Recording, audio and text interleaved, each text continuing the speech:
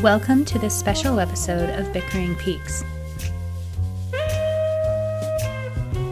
Today's topic is all about the autobiography of FBI Special Agent Dale Cooper, My Life, My Tapes. Welcome. Welcome. Welcome to this episode of Bickering Peaks. Yes. It is a special episode Yes. about The autobiography of FBI Special Agent Dale Cooper, My Life, My Tapes. It's quite a mouthful. yeah. And it's quite an interesting book. And we couldn't just discuss this on our own. We had to bring in a very special guest. We have Eileen, and she is Skyping in with us from Wisconsin. So hi, Eileen. How are you today? Hi, I'm doing well.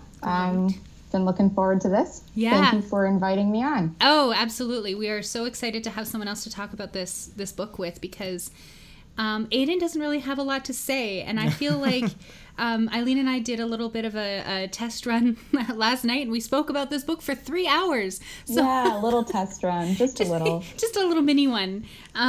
And it was great. So we got a lot of really great ideas flowing. And Aiden, right before we started recording, is like, yeah, you guys are going to be carrying this whole conversation because I don't have much to say. I'll just be going, oh, yeah, oh, totally. Yeah. So prepare for that All for right. a couple hours, yeah. Yeah, but that'll be fine because I think we've got...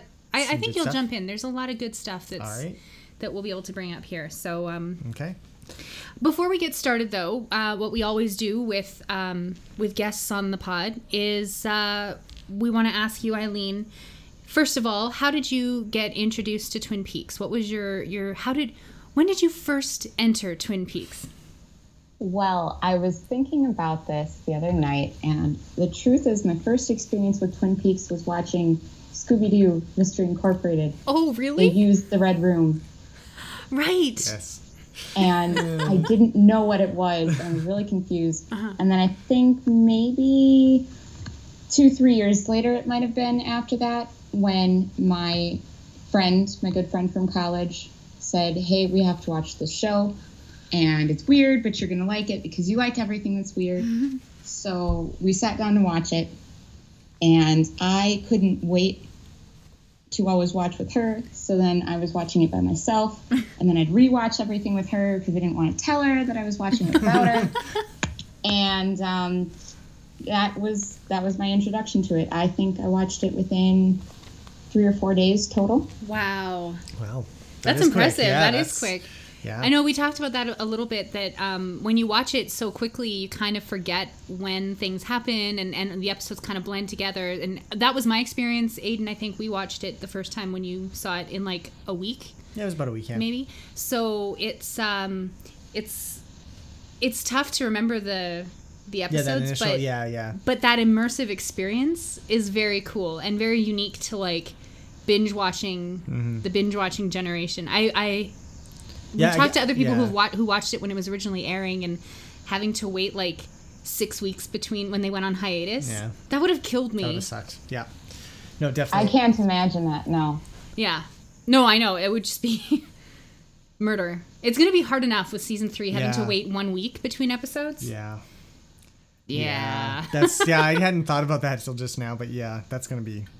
But it'll be particular. good because then we can digest each episode as it comes. Exactly. And for us podcasters, we'll be able to have some time in between to Yes, do our thing and Yeah. discuss appropriately. Yes. get our thoughts together. Yeah.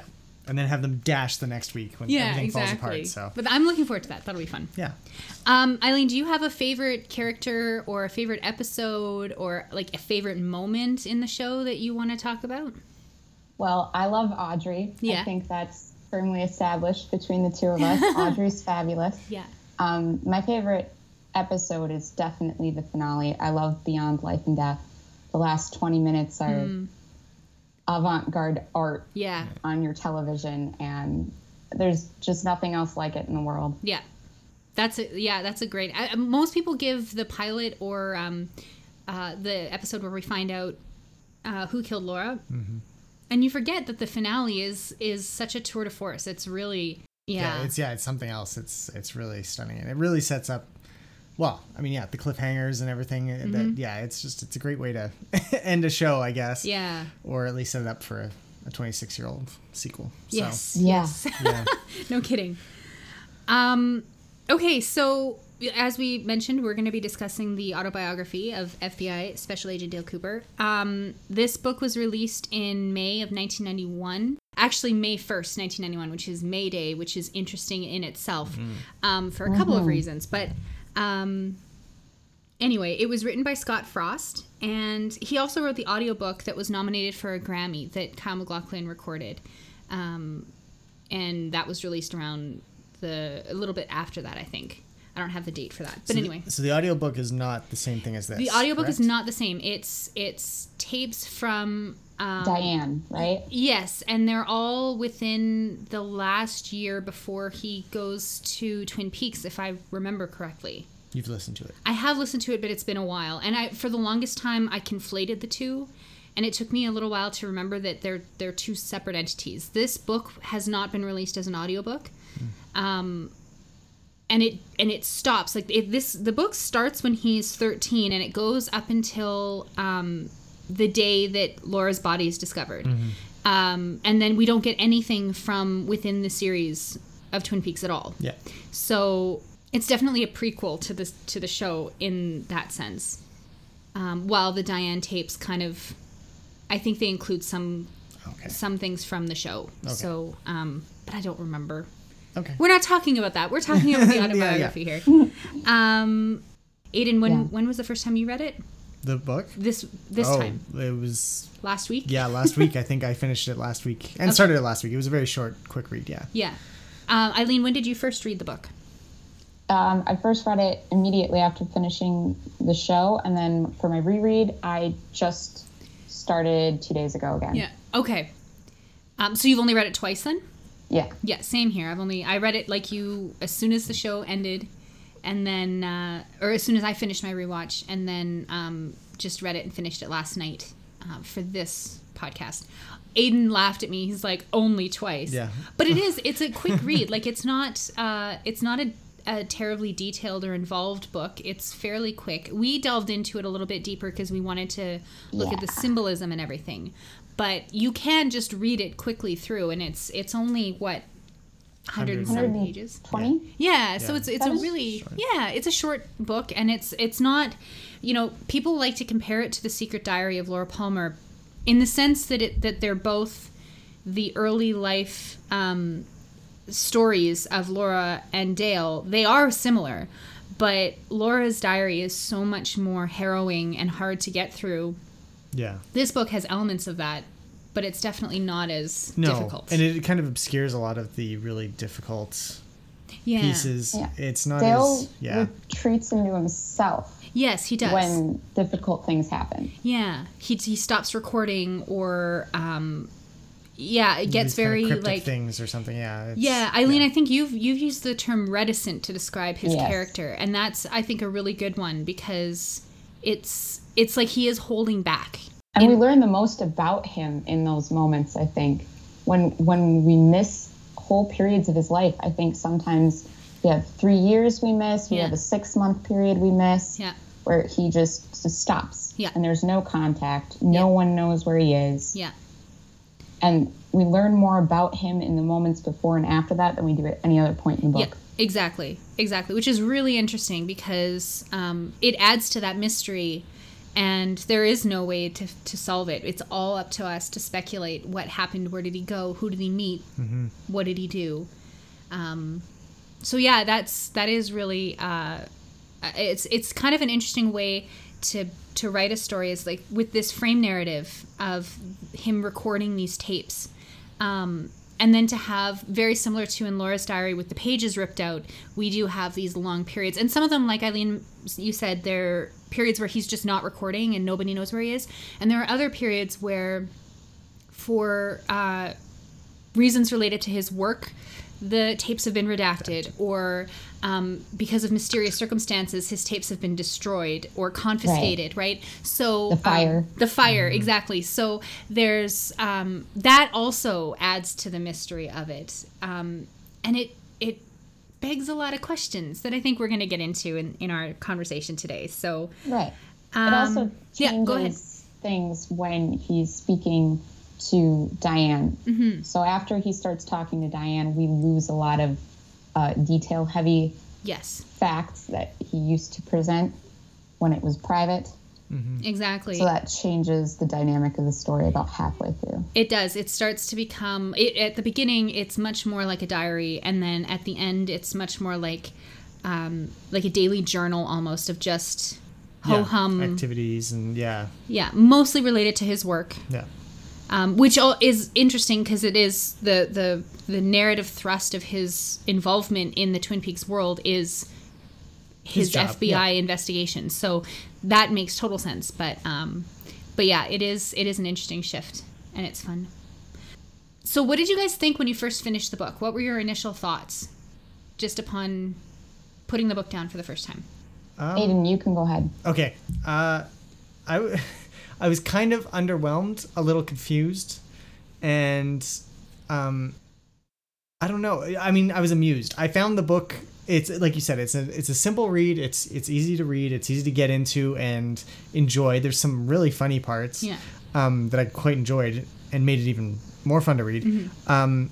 But I found it a little disappointing in terms of it didn't feel like the exact same Cooper that we meet at the start of the show. I think Cooper goes through a bit of an evolution throughout the series anyways. So I don't think it's necessarily that his character is static and what you see at the start is the only aspect of Cooper's character. But at the same time, the book didn't feel quite on point in terms of his character. Yeah. I found there were some aspects that were a little, not lacking, but a little, I don't know, just a little off about his character. You know, there was a lot of his, goofiness and his sense of humor I thought was really, really well done. Mm-hmm. But some of, like, just the odd character choices, describing how, like, he didn't seem to have the intuition. Right. And I think, Lindsay, you and I had talked about this before, that I think that's one part that the book really kind of glosses over a little bit. misses. Misses just a little bit, is that he's really presented as more of a Sherlock character. He follows, he's a better deductor than he is an intuitor. Yeah. Which in comparison to the series, he does both really well, right? Yeah. So I found that a little off-putting. Yeah, no, I really enjoyed this book, but it lacked a little something for me. But I still enjoyed it. Mm-hmm. Eileen, what did you think?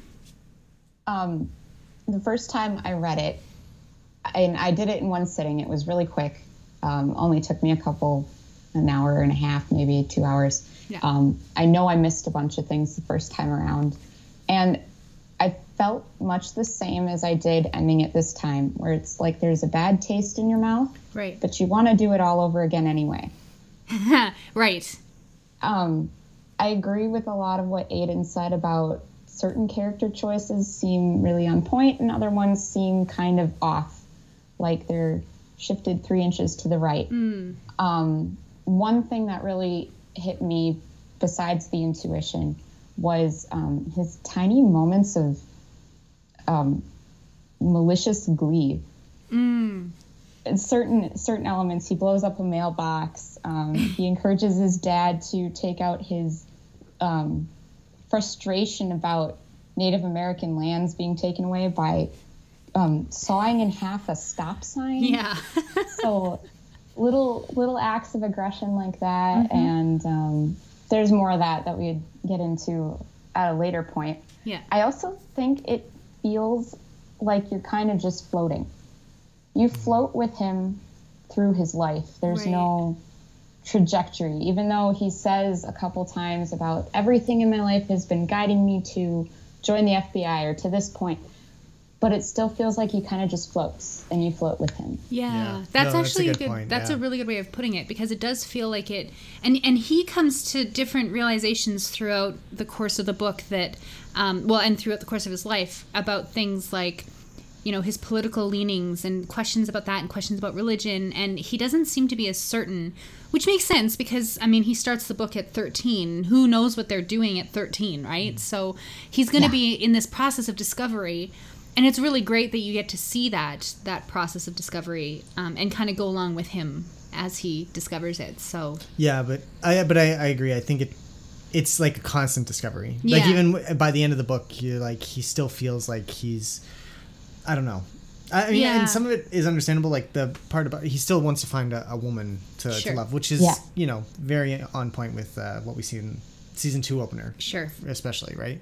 So Definitely. I think there's pieces there, but you're right. The book as a whole doesn't really lead anywhere, which I guess is kind of fine because maybe that's what life, lives. right? Yeah, life Yeah. isn't Yeah. really like that. So I guess it rings true in that sense. Sure. In some moments, he seems to have real clarity about things. I think there's a point where he says that evil has a face. Yes. But after that, he regresses back into questioning what evil is and all these things. So it's like he comes to some sort of an understanding and then he falls away from it. He's a very influx character in this book. Yeah, and that's a good way to start, I think, because one of the things that we talked about in our little pre-chat last night was some of the themes that we wanted to go into with the book. And one of the big ones that kind of overarches the entire book itself is this idea of enlightenment versus establishment, or as Aiden and I have been talking about it in the podcast proper, is like man versus nature, right? So we might use the terms interchangeably, but I like the idea of it being enlightenment versus establishment because, Eileen, like you were the one who pointed this out, that he goes off to nature a lot, and those are the moments where he kind of reaches that point of enlightenment, right? Yeah. He goes to a cave a couple times. Right. He speaks about sitting in a cave and having, we call them ancestral memories, where you're recalling what it must have felt like to be an ancient early man. Right. Says living in a cave. He goes to New York and he starts off his journey in Central Park. Yeah. So he oftentimes, before he joins the FBI, he's put in his paperwork. He goes out camping to prepare himself. Yeah. Yeah, it's almost like a thing that he does to like recharge, or I don't know if he would call it that, but that's what it seems like he's doing. And whenever he comes back from these natural visits, it's like he has a kind of understanding or a different way of looking at the world. Eileen, I think you described it best last night when you talked about it being like a scale, right? The scales tip in one way or the other. Right. So right, he flip-flops. Yeah. And then he comes, so he goes out into nature and or he's in civilization or within the establishment, and the order of the societal world is weighing him down. Then he goes off into nature and the balance tips the other way, and all of a sudden the natural order is, he comes back to society with that being the weightiest part. And then gradually it erodes away and he becomes much more entrenched in the establishment again, which I thought was a really interesting way of framing those moments when he goes away and comes back and goes away and comes back. But none of those epiphanies ever really stick, or they don't seem to stick anyway. Definitely. He has no happy medium. Yeah. He overexposes himself Yes. to the extremes. Yes. And I'm reminded of in Great Gatsby when they talk about when they go off to the city and they want to be in the country. Mm-hmm. And when they're in the country, they want to be in the city. Yes, exactly.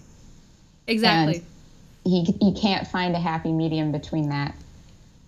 No, and that seems to be a common thread through a lot of his experiences, is that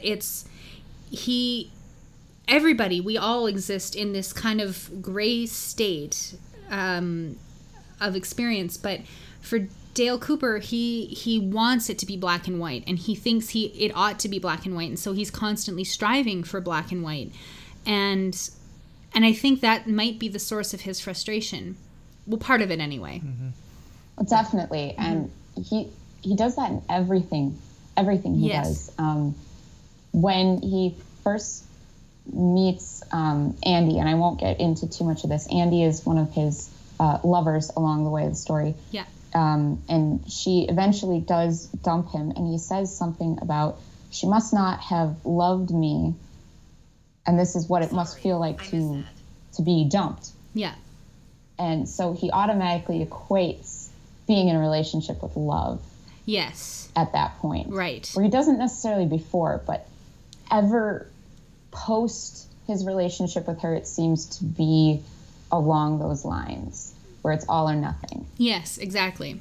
Yeah, there's no half feelings. There's no grace period. It's like jump in with both feet.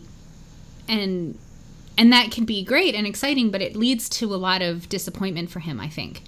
In all respects of his life. He orders all the Nixon buttons. Yes. And then when he finds out that Nixon's not that great, he sends them all back to the White House. Yeah. Like that it's just such an extreme response to things. And you're right, he does it in so many places.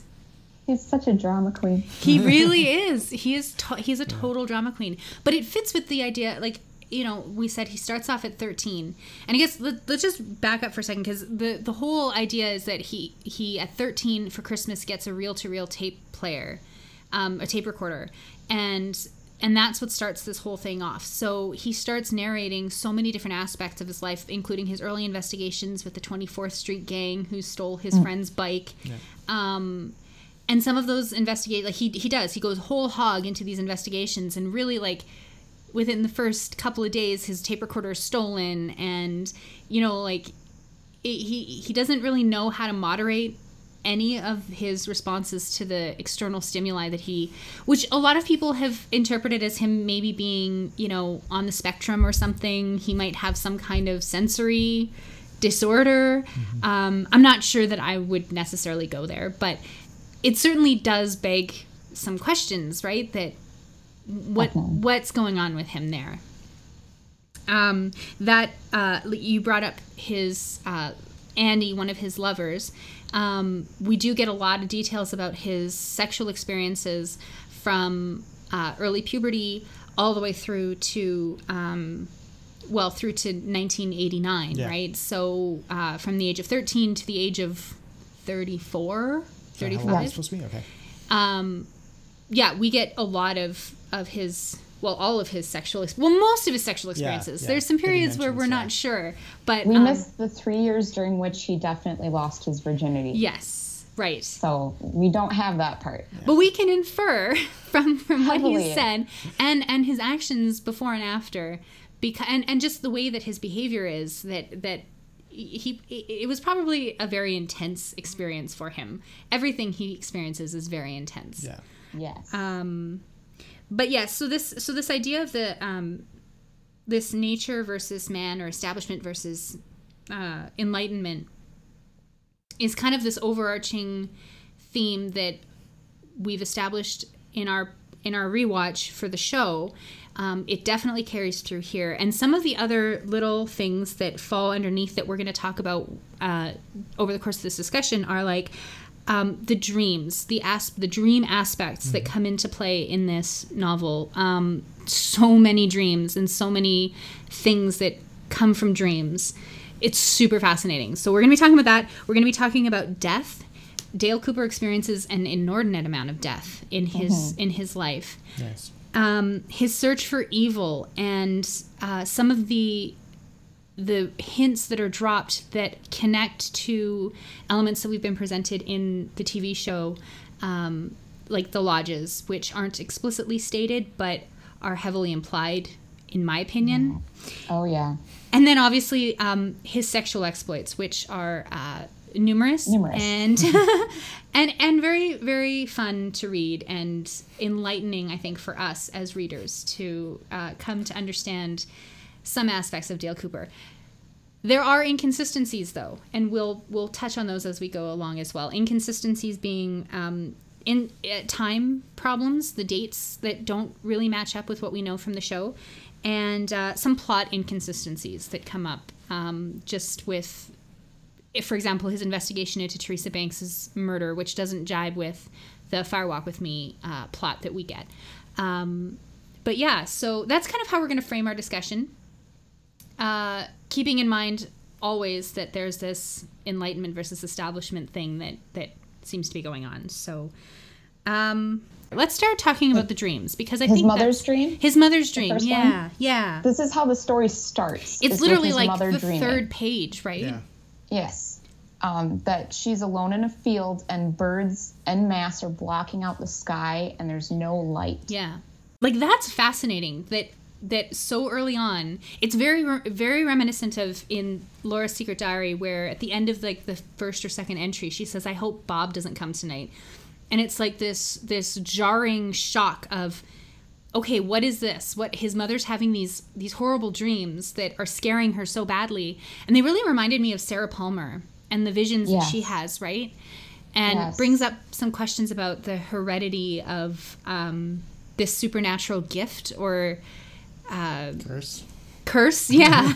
I'm reminded of the phrase, the gifted and the damned. Yes. They use that in the show. Exactly. And which ones they are. Yes. Because it certainly doesn't seem like these are, I mean, they're prophetic dreams, but they're not the kind of, they're not like Major Briggs's vision that he has, that he tells Bobby in the season opener, season 2, where it's like a positive, being happy in the future. That's like a vision that he has that's positive. These are dreams. Dreams are different than visions, right? And it seems like these are, the people who have these dreams don't really seem to be gifted at all. They really do seem to be damned, don't they? Yeah. I don't I know. would definitely say so. Yeah. Especially, Sarah Palmer being probably the foremost example of Right. everything she sees, something bad happens. Like, everything's around Bob or yeah, she the doesn't white have horse any of death. good visions. They're all omens of death or destruction or evil. And it seems like that's what his mother is hinting at, because he says we don't get him saying that these dreams are an ongoing thing, but it's kind of implied that he's not surprised that his mother had a dream. He's like, well, she had another dream or something, right? So we can, I think we can presume that these have been happening for a long time. And when Dale has his first dream, it's on page 15. He tells his mom about this dream, and she instinctively knows that it's like she understands what he's going through, and she can guide him through that process of what to do.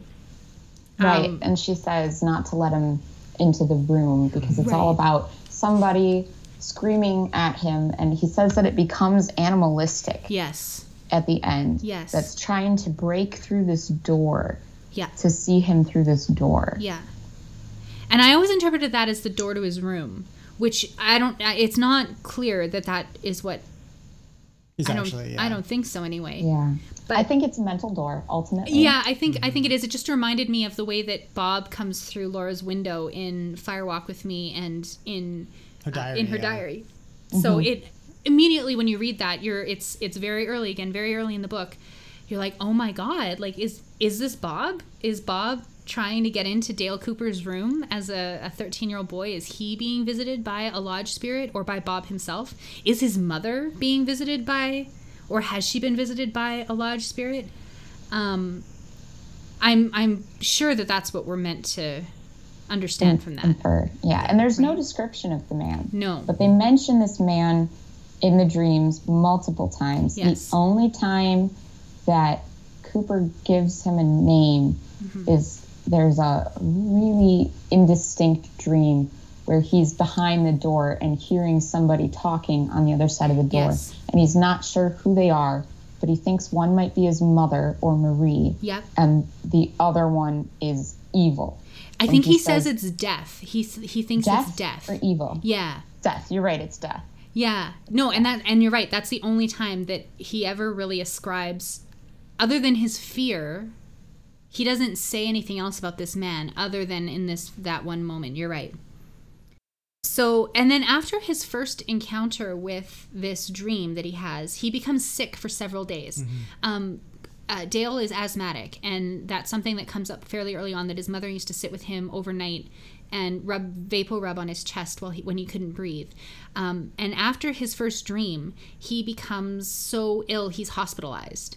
And for a period of, it's not long, maybe a couple of days or something, But I thought that was really interesting as well, because he brings up later, and we'll talk about this more when we get into the subject and discussion of evil, but he mentions later on that he wonders if evil is a germ or a parasite or something that travels from person to person, and or is it carried on the wind? Yes, exactly. In you? So, and that really made me think of we just listened to not long ago the Counter Esperanto podcast's discussion of The Secret Diary, and they questioned whether or not Bob was a possessing entity or some kind of infectious viral entity, which I think this book seems to hint that it is passed like a germ or something from person to person, or from mother to son, or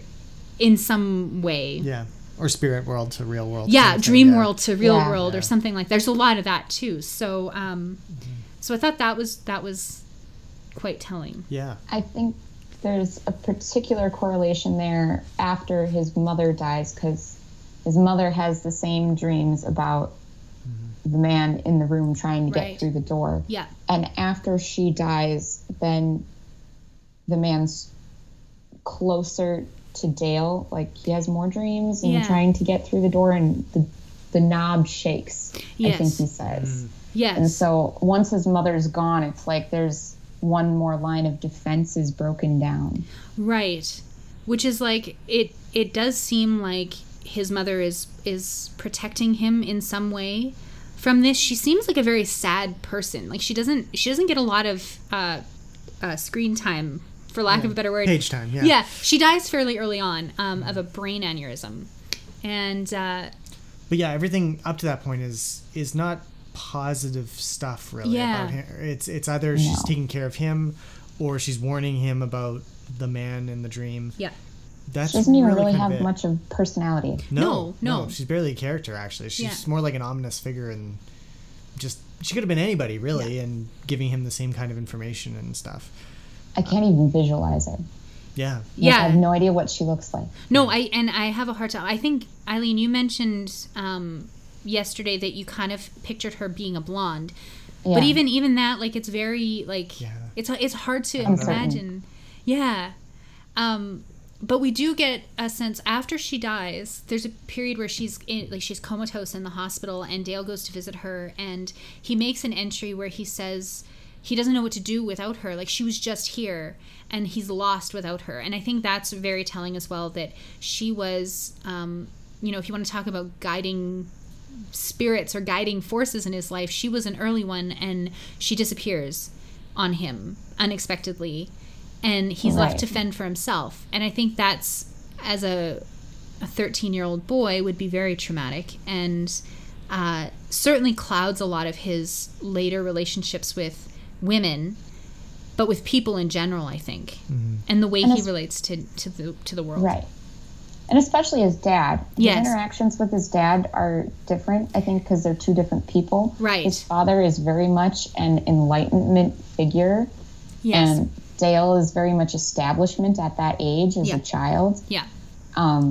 So he doesn't really understand his father, and I don't think it's that they don't get along. It's just that he doesn't understand him. Yeah, they're coming from two different places. Right. Yeah. So we hear more about his father as a result of that. Yeah. Because he's still trying to figure him out too. Yeah, exactly. That's a really interesting point. We haven't talked about his brother. Dale has a brother in the book, Emmett, who is a draft dodger who fled to Canada to avoid fighting in the Vietnam War, and we get little bits and pieces of the information. Like, I think one of the first things that his mother explains to him, that Emmett is in Canada and he won't be able to return until he's logged every tree. Yeah. He says he's gone to be a lumberjack. Like, obviously Dale figures out that that's not the case, but and later on they have a kind of a negative reaction to one another. I think Emmett calls him an establishment pig or something once he hears that he's an FBI agent. So I think Emmett and his father are on that side of things. They're like I would hesitate to call, they might be hippies, but not like Marie hippie, which Yeah. we'll get to. Yeah. But they're on that side of the spectrum, whereas Dale very early on is like, I'm going to be an Eagle Scout, and he's drawn to J. Edgar Hoover, and he wants to become an FBI agent, and the rules, exactly. Like, that's how he orders his life, and that's how he thinks meaning comes from his life, is by following these rules to the T. And we see that in the show to a point. Yeah. We Right. do see him as a Boy Scout rule follower.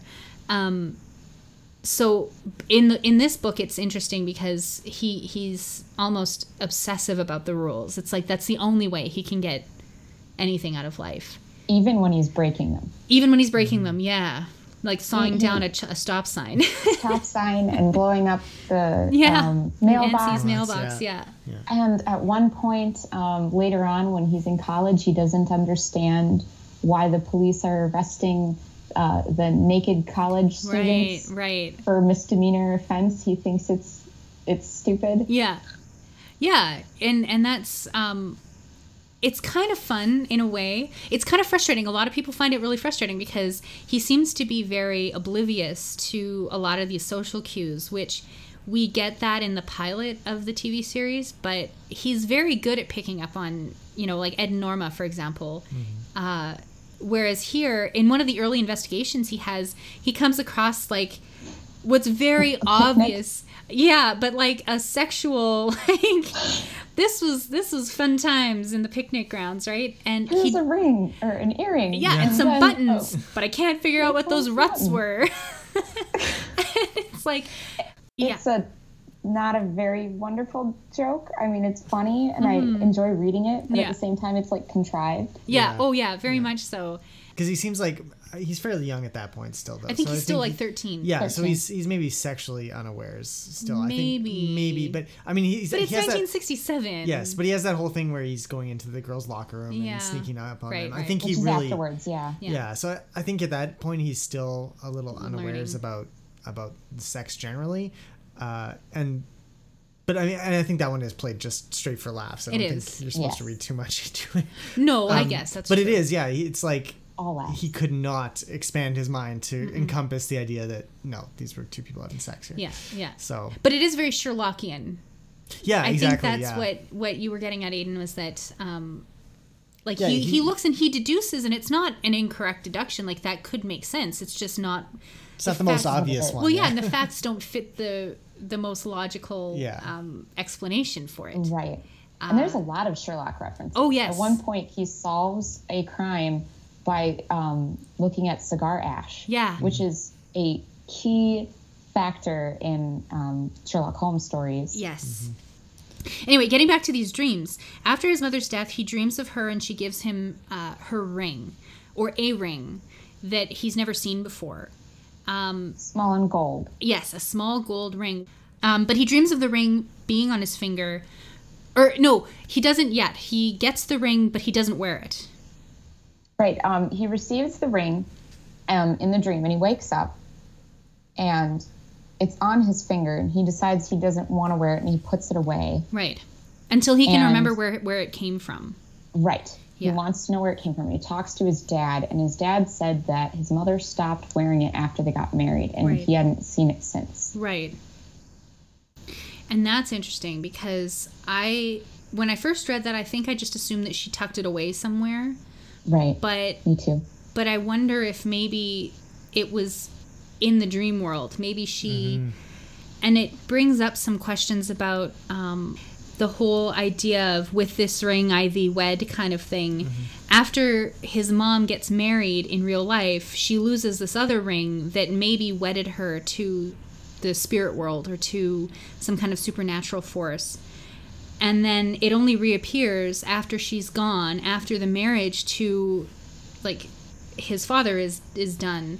The ring reappears and she gives it to her son. So it's like a passing on of this gift. Yeah, that's how I always kind of interpreted it. Yeah? Like, especially after I read this, I always assumed that the ring was some sort of anchor between the two worlds Right. in the TV series. Yeah. And the way that it appears here, very much like in Fire Walk with Me and Laura's ring. Yeah, it definitely reminded me of that. Well, it's literally the same, right? Laura Yeah. dreams the ring and the ring shows up in her hand. Yeah. That's exactly what happens to Cooper. Yeah. Yeah. He Exactly. literally dreams Yeah. this ring so, into existence. yeah, so I always assumed it was some sort of yeah, like I said, an anchor or a Yeah. talisman of some sort that would allow access between the two worlds. So then the fact that Laura, I mean, to get off topic now, Laura seems, the ring that she wears, the Owl Cave ring in Fire Walk with Me, is connected to the Black Lodge, it seems, Yes. or to Mike anyway. But this ring is connected to the Giant, and the Giant is kind of connected to, we guess, Well, the White we Lodge? assume the Maybe. White Lodge, potentially. But we don't really know. Depends how you determine what the waiting room is, Yes, I guess. exactly. It is really, yeah, it depends a lot on your interpretation of that scene. So, In that dream sequence where he receives the ring, yes. and we talked about this a little bit last night, I picked up on the fact that he believes it's his mother, and he says, but she's different. She's young, Right. barely a woman, Yeah. and that she leans forward and tries to tell him something, but he can't hear it. Yeah. And it's so reminiscent of his scene with Laura Yes. that I wondered, why couldn't this possibly be Laura? We Yeah. have the time travel dream thing going on, and later on he has another dream in which he believes the woman is his mother, but then it turns out to be someone else. Yeah. So it's not as if he hasn't already mistaken someone for being his mother in Yes. a dream, and it wasn't. Yeah.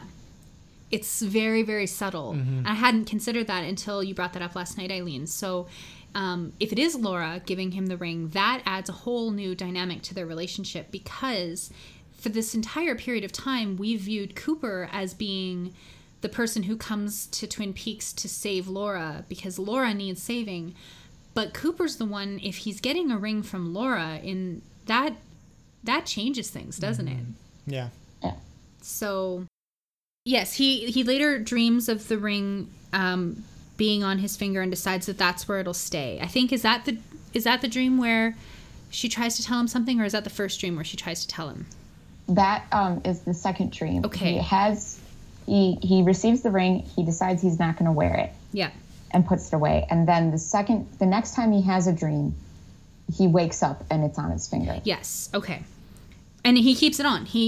That's wears where it. it's going to stay. So it's an early instance of him kind of trusting in the dream world, trusting his intuition, or trusting this otherworldly force to guide him to whatever truth is out there. So after a 3-year jump, that's when he dreams of his mother, but it ends up being Marie. And that's the same dream where death is outside his door. So at this point, Marie, who is his first kind of teenage crush, has already died, and he thinks he hears her outside the door, and she doesn't want to go, or she says something to the effect of "I'm not ready yet" or something. And Yeah. I think he interprets that as being like she's not at rest, like her spirit is not at rest. But I think the fact that he thinks death is outside the door, and he's had these dreams about a man trying to get into his room, it's almost like it seems to me anyway that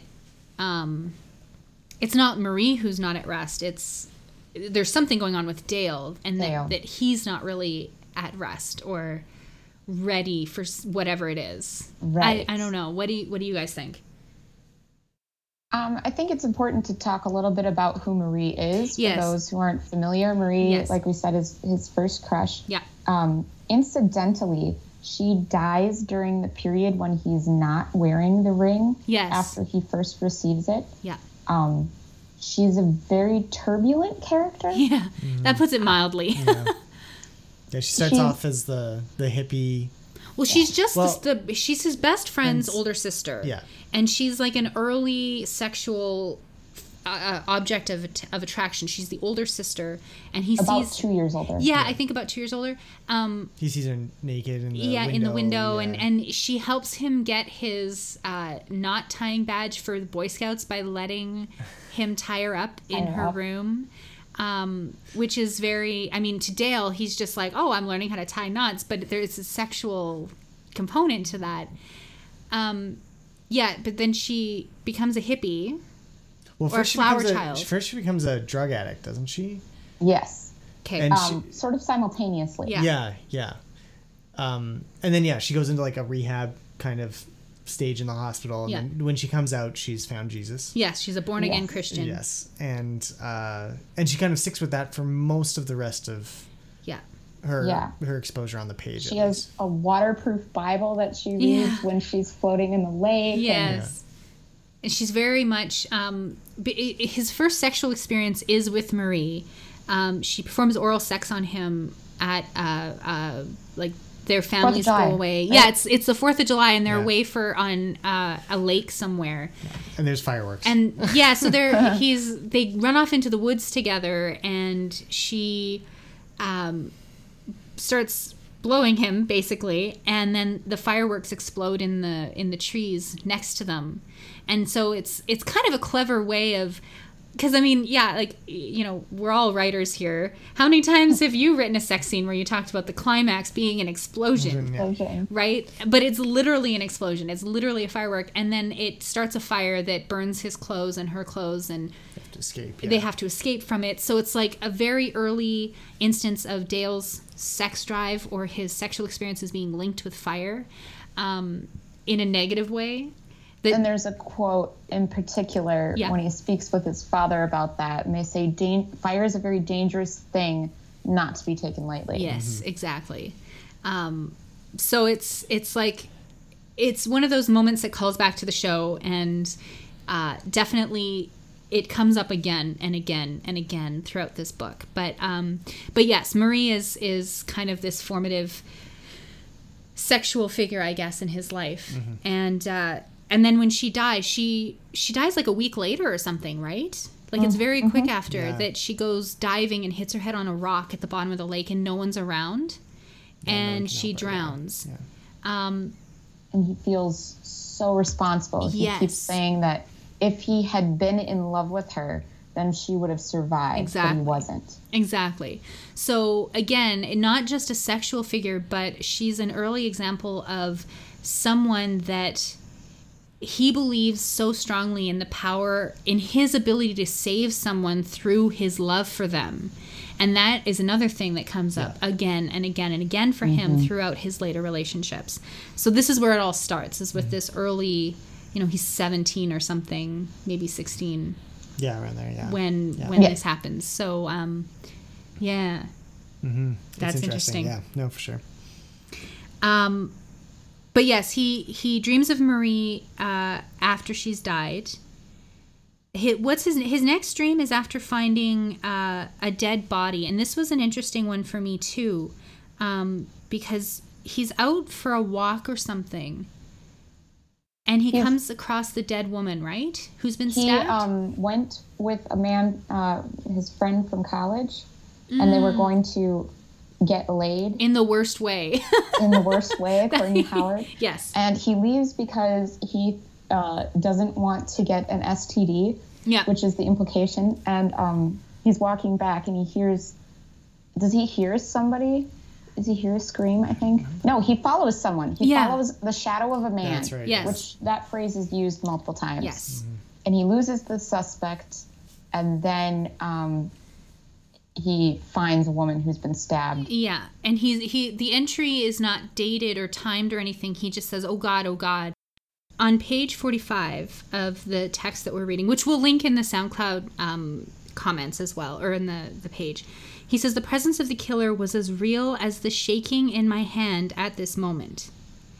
And that, to me, suggests that this was something otherworldly at play. But in the last two episodes, or the final movie of Twin Peaks season 2, Dale and the woman at the diner, and how many people have, like Pete, I think, his hand shakes. There's Yes. handshakes. Everybody's hands are shaking, right? So the fact that Dale's hand is shaking at this point, and he's like the evil, and the killer was present, that's as real to me as the shaking in my hand. That's another kind of callback for us who are familiar with the show already at this point, that something otherworldly is at play. We don't know what that is, and it's never explained in the show, but it certainly seems to be a link to some kind of dark force. Would you agree, or am I way off base? I definitely agree. Okay. And another thing that comes up is that the dream that he has right after this is, again, of Marie. and she's sitting on the edge of his bed, and he says it wasn't a dream. He's like, it was like a vision. Yeah, exactly. It's more like a Like the vision than a giant. dream. Exactly. And she's telling him to stop. And then he ends up asks for help. Yes. And then he ends up sick again. He ends up in the hospital with some unknown illness and wakes up to the vision of the nurse helping him. And he talks about, he uses his erection a lot, like as an indicator of his good health. If he can get a good, strong erection, then he must be healthy. Right. So he calls the nurse an angel. Yeah. Which is kind of a Fire Walk With Me reference. Yeah. Yes. And yeah, exactly. And it comes up again. There's another reference to angels later on, which we'll get to as well. Angel? The avenging angel, yeah. Mm-hmm. When he's in the hospital, he's still having dreams, but they're much more like subconscious, psychologically confused dreams. They have no narrative thrust or anything. They're just like images and scary stuff that kind of would bubble up from your subconscious, and like fever dreams almost, right? Yeah, doesn't he have a fever of 103, he says? I think so, yeah. Again, like fevers and fires, and that's when these strange, terrifying dreams and visions come to him. They're always when he's sick, right? So Right. Yeah. And in particular, because in the vision before those dreams, he asks for help. Doesn't she shake her head no? Yes, exactly. She shakes her head no, and then he starts having these dreams about falling. Mm-hmm. And so there's some sort of denial there that she denies him. Yes. And I think that's particular, but I can't put my finger on it. And then after that sequence, he asks, is evil tangible? Yes. And he says that he's just undergone his first real struggle for his soul, and he Yes. thinks he's won. Yes, exactly. So like it all of a sudden takes on very biblical terms in a way, but much grander terms than just simple dreams or visions or something. Like this is now like a struggle for his very soul, like his, that's some deep shit, right? Like what's going on there? Aiden, do you have any thoughts? We've been talking a lot. Do you have anything to add? No, you guys are covering it well. You're just enjoying the Yeah, I conversation. am, yeah. That's wonderful. Yeah, so I like that in around 1973 he does his first experiment that he documents where he goes without sleep for a period of days. I think he makes it 48 hours or something. Yes. And then falls into sleep and has the most amazing dreams that he talks about being the most Vivid. extraordinary and vivid dreams I believe I've ever experienced, flooded my subconscious. And he doesn't remember most of them. So it reminded me that like periods without sleep, if you're not sleeping, you can't dream. But that leads to even deeper dreams and deeper states of consciousness that really they illuminate things that he doesn't remember either, right? Mm-hmm. But he knows Right. that he had those dreams. Yes. And they're the only dreams that he doesn't really seem to be able to recall. Yeah. Right. And after that point, and like you say, it's the first of many experiments, he really seems to be pushing his limits as a mortal. Yes. With the no sleep, and then also Skiing. holding. Which? He goes skiing. Oh, right. Oh, yeah, that's right. yeah. I totally forgot about Tries to that. fly. Yes, he tries to fly. And he decides it's not meant for him. Yeah. Yes. Yeah. And then, The urination thing. yes. And he has a sex experiment that he conducts with Andy for a period of days. Yeah, that's right. Yeah. So yeah, that's it is. It's like he goes to the depths of his subconscious and then comes back to reality and decides to push his body to the same place that he went in his mind almost. Mm-hmm. So he's like chasing this high that he seems to get. And Right. And that seems to be a common thread for him, is that he's constantly seeking the next experience. He's constantly looking for the next place to get that high from. When he's little, Yes. 13, 14, he goes on his first, I like to call them walkabouts. He Yeah. goes on his first walkabout. Yeah. And he says that he's waiting to have an experience. Yes.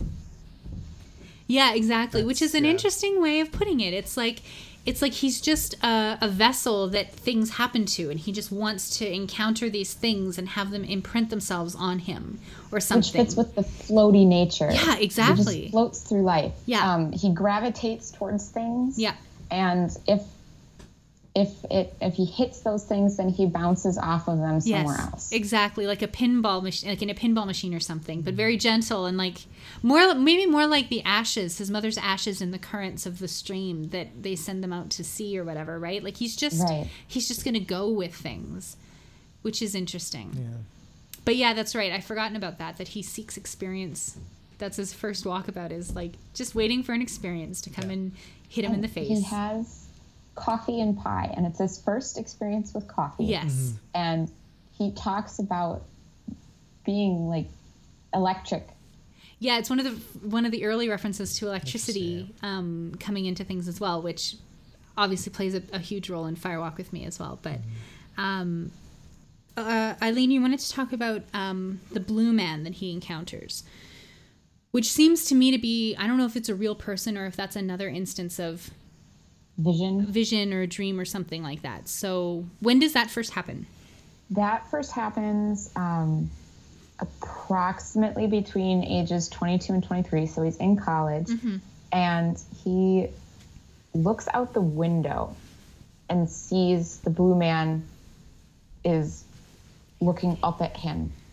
Okay. He's standing outside the building. He goes out of the building to look for evidence of this man, and he cannot find any evidence that he was there. Right. And then he goes, there's several things that happen in between there, and then he comes back. The blue man shows up outside his building again, looking up the window. And there's no other mention of him beyond that. Right. So that's the next sort of dreamlike instance. And what's fascinating about that is that we don't know what that means, the blue man. Is he wearing blue? Is he all blue? Is he just like lit in blue? Yeah. But blue being a very potent color in Twin Peaks in general. We've noted on the podcast before that the blue props weren't allowed to be used by like David Lynch's edict. There was no blue allowed at all, unless it was approved by the director or by Lynch himself. So, and we know like the Blue Rose cases in Fire Walk with Me and Questions in a World of Blue. So blue is a potent color. Fact, and it seems like blue is linked to the subconscious or something, like some kind of otherworldly states. So I think you're right in inferring that the blue man must be some kind of, not an omen, but like... Yeah, some almost like maybe an internal MacGuffin, almost like something that he's searching for, you know? Yeah. I really feel like you're right on that, because the only time I can think of blue in the show, beyond the mentions that you came up with, Donna wears a really vibrantly blue sweater. Yeah. When she meets the Tremons? I think so. I think so, yeah. And so that's like a real extra normal experience. Yes. And she wears blue in that scene. Yeah. And the Log Lady wears blue. She's one of the only characters aside from Dale who wears blue regularly. Yeah. And she has those red glasses too. I just remembered that. So like red and blue are like, when I think of those colors, I think of the Log Lady. And then Dale wears blue shirts, and he has like the blue FBI windbreaker, and so blue is a color that you associate there as well. I think almost insight could be a correlation there. And also with Major Briggs too, because he wears his blue uniform often. And they're all characters who are very tied to their intuition and have that deep insight into things that are happening. Even if they aren't aware of it at the time, they seem connected to it, right? Yes. So yeah, if the blue man is literally an external representation of an internal, I don't know. It's almost like a flag. Yeah. That's kind of sticking up and saying, pay attention, right? Right. So, but then it's interesting that he doesn't dream, or at least he doesn't mention any dreams from that point until, like, from about the age of 23, he doesn't mention any dreams until 1978. So he's now how old in 1978? No, in 1978 he would have been 23. Yeah, 20. He Okay. doesn't have any dreams from 22 for a whole Yes. year. He doesn't mention any Yeah. dreams. Right. Yeah. And then he starts dreaming of the people with missing limbs. He dreams about the legless man. Yes. Um, What does he say there? Diana, I have just woken from a dream which I fear is far more than random synapses discharging electrodes into my subconscious. In it, a man with no legs is sitting across from me in a green chair. For a moment, he says nothing, then begins to laugh and tells me that I cannot run, that it is right behind me and is sure to kill. I then woke to the sound of screaming. The question then is, what is it, and how do I stop it? So that's the first dream mention that he has in several years. So the fact that it's something so viscerally terrifying and very reminiscent of, well, the One-Armed Man. You know, there's Yeah. just a lot of Twin Peaks imagery tied up there, of course, and it being potentially is it Bob Is it or some- is it some- something else? Yeah, some other Because sort of- we get what happens next over the course of the next few years, or the investigation. At this point, he's already an FBI agent, and he and his partner Wyndham Earle are investigating all of these mysterious deaths that seem to be tied to organized crime, where the victims have their hands cut off or are missing, fingertips, or their teeth have been knocked out. Yeah. And Right.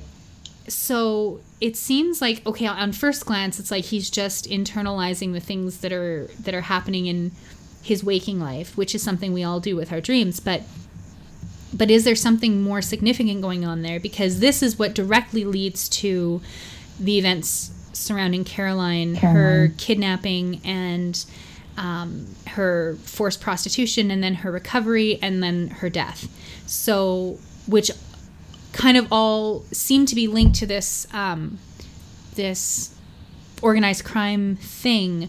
But the fact that Dale is dreaming about it suggests that there's something otherworldly. It's not underworld, it's otherworld, you know?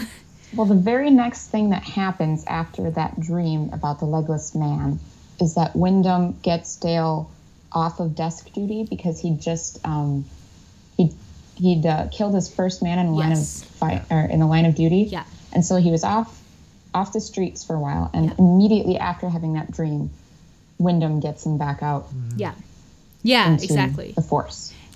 Yeah, and that's fascinating in and of itself, that Wyndham Earle is such a he's more than just a guiding force. He's like an active force in Dale's life. He recruits him to the FBI, we learn in this book, and is the one who, gets him off desk duty, requests him as his partner, tells him to go on the vacation that he takes to that South Pacific, or that island.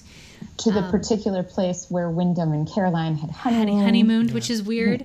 He really pushes Dale towards Yes. falling for Caroline. And Yes. he even specifically states that he's come to realize that's something Wyndham did. Yeah, exactly. So, whereas in the show, it seems like these things just kind of happened. In the book, we're getting much more of a sense that Wyndham Earle is was directing it almost. Yes, yeah. exactly. Very much so. And that seems to me to suggest that Wyndham Earle is already at this point connected to some kind of deeper evil force. Right. Caroline says, after meeting Dale for the first time, she says that she hopes Dale, having killed someone, doesn't do the same thing that it did to Wyndham. Yeah. And then after that, Wyndham goes missing for 4 days, and we know he's abducted. Yeah. And it's almost explicit that he was taken to the lodges. Yeah. It's very clear. It's like the only interpretation that makes sense, unless you read it very literally. But I think there's because he was investigating criminals. Like, perhaps, like, when I first started reading him, like, oh, he just got kidnapped by some bad guy. But then I realized, no, it's pretty clear where he actually went. Yeah. He gets the phone calls, and he at this point finds men with the men with no hands were found beforehand. Yes. And then he gets a phone call, and it leads him to finding the hands Right. of the man, the hands that had been cut off. And Yeah. then he gets another phone call later on, and he finds this other guy without hands' hands. Yeah. Sorry, that was really confusing. And one of the hands is holding a white piece Yes. of cardboard, and the other is holding a black piece. And during this entire time, Wyndham Earle's been missing. Yeah, exactly. So that is almost positive. They're squares of cardboard, so they're diamond shaped, kind of black and white for the black and white lodges. Like what other inference is there to be made there, right? So yeah, it kind of has to be. And it does explain a lot of, well, obviously whatever comes next, right? Wyndham Earle goes crazy and starts acting up, and he's obsessed with the lodges, which is all stuff we see in the show. So it definitely, it's supported by all the texts. Yeah. And really specifically, he gets a phone call from Wyndham where Wyndham says, I'm sinking, Right. which I know, Lindsay, you mentioned yesterday, really recalls the images of Audrey when after she's been recovered from One-Eyed Jackson, Yes. I'm sinking. Yeah. And she also parallels to Caroline with the forced prostitution aspect and the heroin. Yeah. And then after Wyndham's phone call, he's found. Yeah. And he says several things about there being a crack in the door Yeah. and having seen the abyss, Yeah. and that beyond it there were wonderful things. And those are some direct lines that are almost word for word the same as some of the dreams that Cooper has had. Yeah. Exactly. And what's interesting is that those conversations that Wyndham has with Dale are had while Wyndham is under hypnosis, which, I mean, hypnosis is kind of an artificial dream state. So you're tapping into a subconscious state of mind that that could mimic a dream state.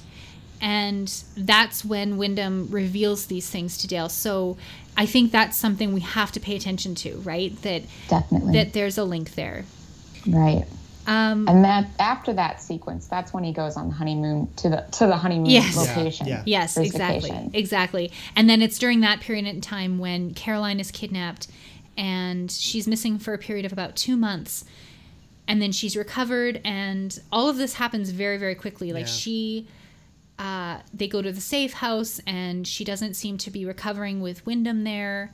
So he leaves Dale and Caroline alone, and they fall in love. And then it's almost immediately after they consummate their relationship that she is murdered, and he's stabbed as well. So, and that kind of ends that whole segment. And when we come back, Dale doesn't give any tapes for a while. He feels so guilty over Caroline's death. 6 months. Yes. When he comes back from that period after 6 months, he's come to the realization that Wyndham Earle was the culprit, was the perpetrator. We got an email from John Bernardi, one of our listeners, who did this last week, Tuesday's recap podcast with us. He wrote his feedback post to the Sparkwood and 21 podcast. He sent it to us because he knew we were doing this episode, and he really did not like the book at all. But it was one of the things that he mentioned that we're robbed of that experience of finding out how Dale finds out that Wyndham Earle is Caroline's murderer and responsible for the things that she witnessed. And I think it's frustrating for me because we don't get to see that, and I would have liked to see that, but I don't know. How do you guys feel about not knowing? Yeah, I feel like it's fine because we know it already. So going into detail about how he would have figured that out. Yeah, it doesn't really help because, I mean, again, this is released after Cooper's already told the audience on the TV show that Wyndham killed her. So I feel like it's not really worth going into too much detail about. But at the same time, you want to find out how it impacted him to come to this realization, which you don't really get because it is so much later. Yeah. He's kind of just moved on already and is already prepared for it. So that's my take. But I think that, and another thing that has been criticized about this whole segment is how quickly the whole Caroline scenario is over. They fall in love, they consummate the relationship.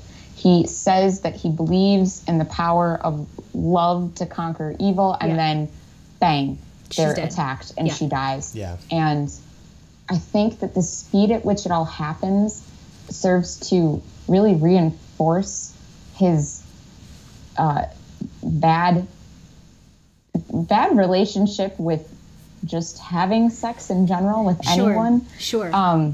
And I think that the 6 months is in character, Okay. the way that the book has determined his character, Sure. I should Yeah. say. Yes. It's in character for Book Cooper Yeah. to not say anything to anyone for 6 months. Yes. We For don't him know where to, he is. Yeah. Again, you get too close to him and he pulls away completely. Yeah. Exactly. He retreats into himself or whatever, but he Well, he's recovering from stab wounds He is too, but yeah, yes, right. But yeah, And it's very every much time after he comes back from one of those long periods where we don't know where he's been, he's always firmly entrenched in Enlightenment ideas Yes. and Zen, Yes. and very much going back to those things. He relies on them. And Yeah. then slowly it degrades as Yes. he becomes more firmly entrenched in establishment and Yeah. in policies and in the government and his job. Yeah, exactly. Sorry, just to jump on that. Yeah. And jump back, I would say, to Twin Peaks, is that it's interesting how that kind of parallel does play out in the series as well. He comes in and he is the intuitive force behind, every investigative angle. And then by the end of the series, like we're approaching near the end of the run for us, and he's kind of lost a lot of that intuition. Yeah. Yeah. He's become ingrained into the life of Twin Peaks. He's literally dressed like them. He's become a deputy. He's become a local. Really, he's re-entered a new civilization, Yeah. and he's basically lost a lot of what made him so powerful as a force for good in the Yeah. early, Right. especially season 1. Yeah. Season 2, obviously interacting with the spirits as well. Right. So, yeah, I think that is kind of. I don't know, like that's kind of what bothers me about season 2 is that Cooper has kind of lost that drive, and I don't really see why. But it is played out again here, so I think it's at least consistent. That's interesting. To I an extent. hadn't thought of that because we've talked about that on the podcast that he seems to step back from his intuitive abilities.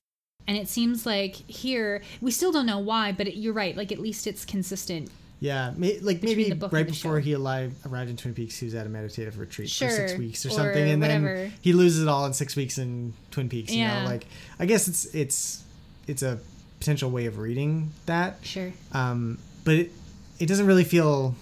I mean, it works better in the book because you see it recurring. Yeah. And it is something that's built up, and you're like, yeah, okay, that's how he operates. Is he tries to integrate with people because he wants to love and he wants to build a positive relationship with the people around him. Mm-hmm. And then terrible things happen, so he retreats to nature. Yeah. And maybe that's. In the book you can kind of see that repeated, but in the series, In the show, it just happens. it just happens once, Yeah. kind of over the Right. series of 22 episodes Yeah. or 30 episodes, so Yeah. it's a little different. Yeah. And keeping in mind the shortness of the timeline, Yes. I was talking with Lindsay about this, maybe a couple weeks ago already, Yeah. how I keep forgetting that there's really not that much time that happens over the course of the show. Yeah. It's like a little over a It month. feels long. Yeah. Yeah. It feels so long. Yeah. But I think it only serves to highlight his changeable nature. Sure. And the That- intensity of the experience too, right? Right. Definitely that. And particularly after the time when he's gone for 3 years and he returns, there's a excerpt from one of his friends that specifically states that he looked intense. Yes. I think Yes. intense is a really good word to describe how he is after those experiences. Right.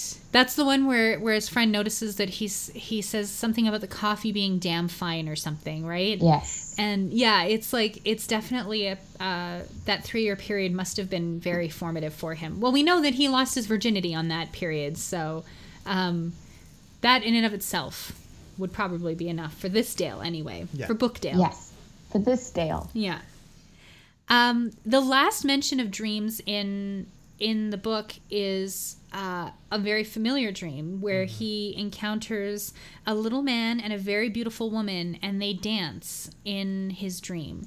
And there's no way that I can think of that you can read that as anything other than the little man from another place and Laura. Laura Palmer. Yeah. Correct me if I'm wrong, but in The Secret Diary of Laura Palmer, she also had this dream about meeting him before she died. Yeah, exactly. So I feel like they had the same dream once already, and then he has the same dream 3 days after he arrives or whenever. Right. To actually where she tells him who killed her. So this is a good place to segue into our discussion of death and evil and potentially the Lodge influences throughout the book. Sounds good. So Cooper encounters a lot of death, as we mentioned, in his short life. Very early on, his grandmother Cooper dies of a stroke in front of him while she's baking a cherry pie, which kind of makes his affinity for cherry pie a little pathological, not gonna lie. All I can say is that I automatically thought of Pushing Daisies. Yes. For those who are unfamiliar, about a pie maker whose mother dies while baking a cherry pie. Right. Automatically thought of that. Yeah. Yeah, that has to be a reference, like from the filmmakers or the showrunners of Pushing Daisies. Well, and it's Brian Fuller, so right. Oh yeah, of course. There you go. Yeah, on purpose. Yeah. Then Tom's brother, his friend Tom's brother dies in Vietnam, right? Mm-hmm. His mother dies of an aneurysm. Before that, we have the card player. Oh, that's right. Well. Oh, yeah, that's right. Yeah, his we haven't talked about his Uncle Al, who is the card counter Uncle Al. and a magician. My favorite. Who's also a Bible seller. So he's a man of many talents. I'm guessing this is his father's brother. And yes, it is. Yeah. He says that specifically. Okay. And he taught Dale to count cards. Yes, exactly. Which is a nice little tie-in to what we see in the show, because we know in the show he's a card counter. He does that at One-Eyed Jacks. But it's a nice little link, too, between the idea of the cards that come into play with Wyndham Earle at the end of the show, with the queens, and Dale is the king of spades, I think. Yeah. Yes. And some links to the tarot as well, which is kind of a little bit more tenuous, but if you jump into the occult reading of Twin Peaks, it's definitely worth noting. So the card player, Marie dies from drowning. There's the dead woman in the alley who's stabbed, and that's where his hand is shaking for the first time. Betty, who dies from a gunshot wound. Betty was he does an internship or something at a mental hospital, and he befriends this woman named Betty who ends up taking an orderly hostage and is shot by police or security guards or something, and later dies of her wounds. And Cooper is there because she requested him. They'd spoken earlier. Yes. And she believed he was an avenging angel there to destroy her. Yes. Which is really interesting that he would be described in those terms. He certainly wouldn't see himself as any kind of avenging angel or an angel at all, probably. But the fact also that Betty thinks that the world would burn is another interesting thing that she says, and the fact that she's mentally ill is significant too. I think a lot of the women that Dale encounters in his life are mentally ill. Marie certainly has her moments. His mate Lena, definitely. Betty. And then once he's in Twin Peaks, he's almost everyone. Well, yeah, I mean. And Annie is someone who, went into a convent because she attempted suicide. So there's definitely a link. And Caroline, I think, is dealing with post-traumatic stress disorder as well, or probably more than that too. So repression, trauma. Yeah, exactly. So Dale is drawn to people. He wants to save these people. He feels tremendous guilt over not being able to save these people, as we talked about with Marie, but and also with Caroline. So to be called an avenging angel is probably not something that would fit with his his understanding. But as we've just laid out, death seems to follow him around quite a bit. So yes, was she right? Was Betty right? I mean, at the end of the day, she dies because Well, Well, I mean, she blames it on his appearance there, right? Sure. She took the hostage, and then he went there to help, and then she winds up dead. So, I mean, she could blame him for that. yeah, she could blame him for that, and it's interesting because everyone he really does love dies. and random people, like all these criminals that end up dying that he's been dreaming about, various different ways of dismembering. Yeah, You know. yeah, There's the old man that he meets on the island who commits suicide. Caroline, Teresa. So there's, and he takes a life. He kills a bird as well at one point too. So, Yes. Which we haven't talked about, but maybe we will in this segment. So, actually, let's start there. Let's talk about the birds, because we mentioned the birds earlier in the dream, and then he has this this moment. I forget how old he is when that happens. Let me see. I believe he may have been, because he was at the Boy Scout camp. Yes. So he might have been 14 at that point. Okay. And it's a raven, right? Or a crow or something that he kills. It's a crow. Yeah. Yes. He is, okay, he's 15. Okay. He's just gone off to the camp. Yeah. And he's upset because there's a group of boys that he calls the Nazis. Right. And he's very much firm about justice for that. And Yeah. he kills the bird. He seems to be alone in this segment. He just is super alone. He kills the bird, and he feels elation, and then he realizes that he's alone. And at first read, it seems like he feels bad about it. Yeah. And then if you reread it, it doesn't seem like he does at all. It's almost like he's conquered something. And he, like, that's how I read it when he says, like, now it's just me, I'm all alone or whatever. It's like the bird, when it was him and the bird, it was him versus the bird. And he emerged victorious, kind of like the first time that he felt that this was a battle for his soul and he emerged victorious. This is like another instance of that. Yeah. So conquering the birds that plagued his mother's dreams, and he's not fond of them. So, which makes it interesting when we get to this part about Robin, which is his first FBI, his partner at the academy, and her name is Robin, and robins are birds. So, and she's one of the only women that he doesn't sleep with. Or kill. Well, he does kill her in the simulation. Oh yeah, that's true. I forgot about that. But she doesn't actually die in real life. So and the substitute for sex is they go to the shooting range. Yes. And guns are a phallic symbol. Of course. Explosions. Yeah. Etc. Yeah. Ejections of metaphorical stuff. Yes, very much so. It's the only thing they have is one passionate, memorable kiss, I think he calls it, and 6 rounds discharged from their service revolvers or whatever, which is just so. Yeah. I really like that part, but. Yeah. So yeah, but Aiden, you're right. Your point that death kind of follows him around is something that Eileen, you brought this up yesterday, and it's a theory that you and I have encountered on Tumblr. That Dale Cooper is either or both the Antichrist or the Moonchild. It is my pet theory. It is I'm a big fan of those sorts of mythos. Yeah. And he follows, in this book particularly, he really follows the same trajectory as a lot of those characters. Yeah. Damien from The Omen in particular, if anybody's seen that show recently, where no matter what he does or where he goes, death follows him, and eventually his job kind of masks that because he enters a field where he's seeing death. He's he goes in violent crimes. Yeah. Is where he's assigned. Yeah. So it becomes harder to tell when death is following him and when he's following death. But up until that point, he's always the one that's encountering people. Yeah. And the circumstances, and I don't mean to implicate him, but the circumstances are always that he is alone when he finds these dead people. Yeah.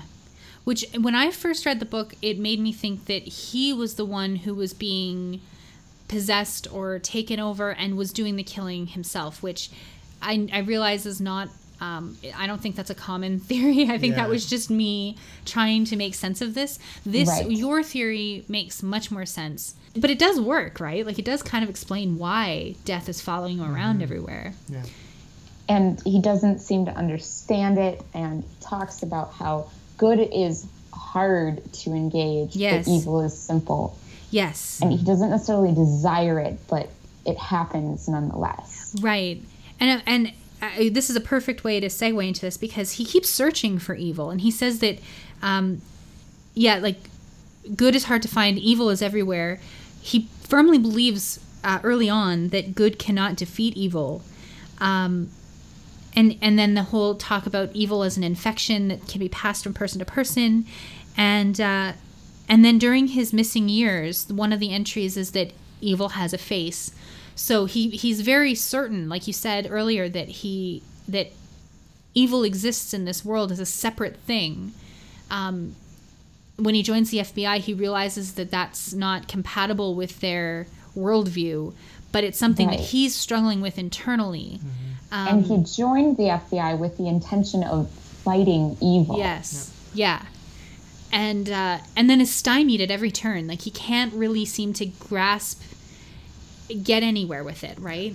He has this huge desire from childhood forward to be a protector. It's like his innate want Right. is to protect, but he can never achieve that protection. Every time he thinks he's gotten there, it's taken away. Yeah, exactly. And I think it's interesting that when he finally is in love with Caroline, and he admits that he's in love with her, he believes that love is greater than evil, and that love is the thing that can maybe defeat evil, which is not something that would be from anybody else that would feel like an earnest truth or something. But for him, well, maybe it is trite. I don't know, but it seems like a little bit of a delusion, though. It feels like it's him swinging wildly back to the other side, right? Yes. Rather than, like, I think maybe he does earnestly believe that that's true, but it's not a realistic thing. Right. Yeah, I think it's more of an aspirational Maybe. comment more than anything. It's Yeah. like, this is what I want to believe is true. Right. He's trying to convince himself. Yeah, more than anything. And I think, when he's caught up in that feeling of love, it's a powerful feeling. Well, of course. He could think, yes, this is Love this will is vanquish stronger evil. than anything. Yeah. And then she dies. Yeah. And I think that's really telling, especially in the context of when this story is being published, when it was released, Yeah. in relation to his relationship with Annie, and Right. how there's no good reason for him to have gotten into a relationship with her, knowing as he does about Wyndham Earl Yeah. being on the loose, but he just throws caution to the wind, and Yeah. he puts his whole self into it, declares he loves her, has sex with her within 72 hours, Yeah. and then she's chosen Yeah. by Wyndham. Exactly. And she's the avatar of Caroline. She is Caroline. Yeah. There is no Annie. There is only Caroline. Right. No, it's so true. And so it's like here's this person who has spent his whole life up to this point trying to learn things, trying to know things, trying to defeat this evil, and he keeps falling into the same mistakes over and over and over again. It's like these like psychic patterns that he's falling into or something, right? He cannot get out of it.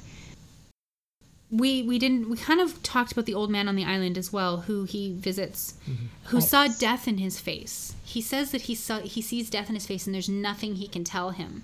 This is And the that's my same. favorite part of the book. It's great, right? Like, this is the same man that Dale is. I think it's fairly clear that this is the same guy who taught Wyndham Earl how to play chess. Yes. So, and this is the place Wyndham Earl sent him there to take a vacation, and then Caroline is kidnapped while he's gone. So, but while he's there, he meets this man, and this man says he sees death in Dale's face, and then that night or the next night commits suicide. Right. And he says a couple interesting things before he leaves Dale. He says, "May God stop him." Right. And who is him Right. is really ambiguous. Is Yeah. it Dale? Is it Bob? Is it Wyndham? Yeah. And then the other thing that he says that's repeated by Wyndham Earle later on is, you ask the wrong question. Yeah. Or no, after he finds the old man dead, he has a memory jumble. There's a whole segment that's really strange. There's no time dates. And then he wakes up and he says that he'd been in a drug-induced state and he doesn't know how it happened. Yeah. And it's kind of suspicious. It makes me think that that he was followed there and Wyndham Earle orchestrated that drug-induced state. Or if that's just the only way that Dale can codify what's happened to him, that maybe this is a lodge event that's taken place. That I'm more inclined to believe that. Yeah, exactly. So so it's like evil just follows him. Death follows him. We talked a little bit about how fire plays a role. There's like more than 50 mentions, 49 or 50 mentions in the book of fire, and fire is something that's not wanted. It's something that's scary, and the things that are scary to Dale are the things that are evil. So it seems, again, just fire is a bad thing. Fire is an evil thing, but it always seems to happen. There's so many times when he has an encounter with fire after having a sexual encounter with a woman. It's just, I don't know what to make of that. Fire and sex have often been equated in literature and in film and all over. And we talked a lot about Dale in terms of all his sexual experiences. He is the desirer. Right. He is the one that does the desiring. Yeah. Yes, very, very, very. It almost never happens until the end when he goes undercover in a gay club. That's the only time where somebody seems to desire him as much as he desires others. And it happens 5 times in one night. He's wondering why that is. Like, he doesn't quite understand what he's doing differently that would make him so desirous to other people. Because up until that point, he's been the one doing all the desiring. He's also been the male in the relationship. I think that's kind of part of what they're getting at, is like men do a lot of the desiring and stuff. So. Yeah. Definitely. But so he's the desirer, and the women that he desires are devoured. Yeah, right. So they're just and I mean, fire can devour things.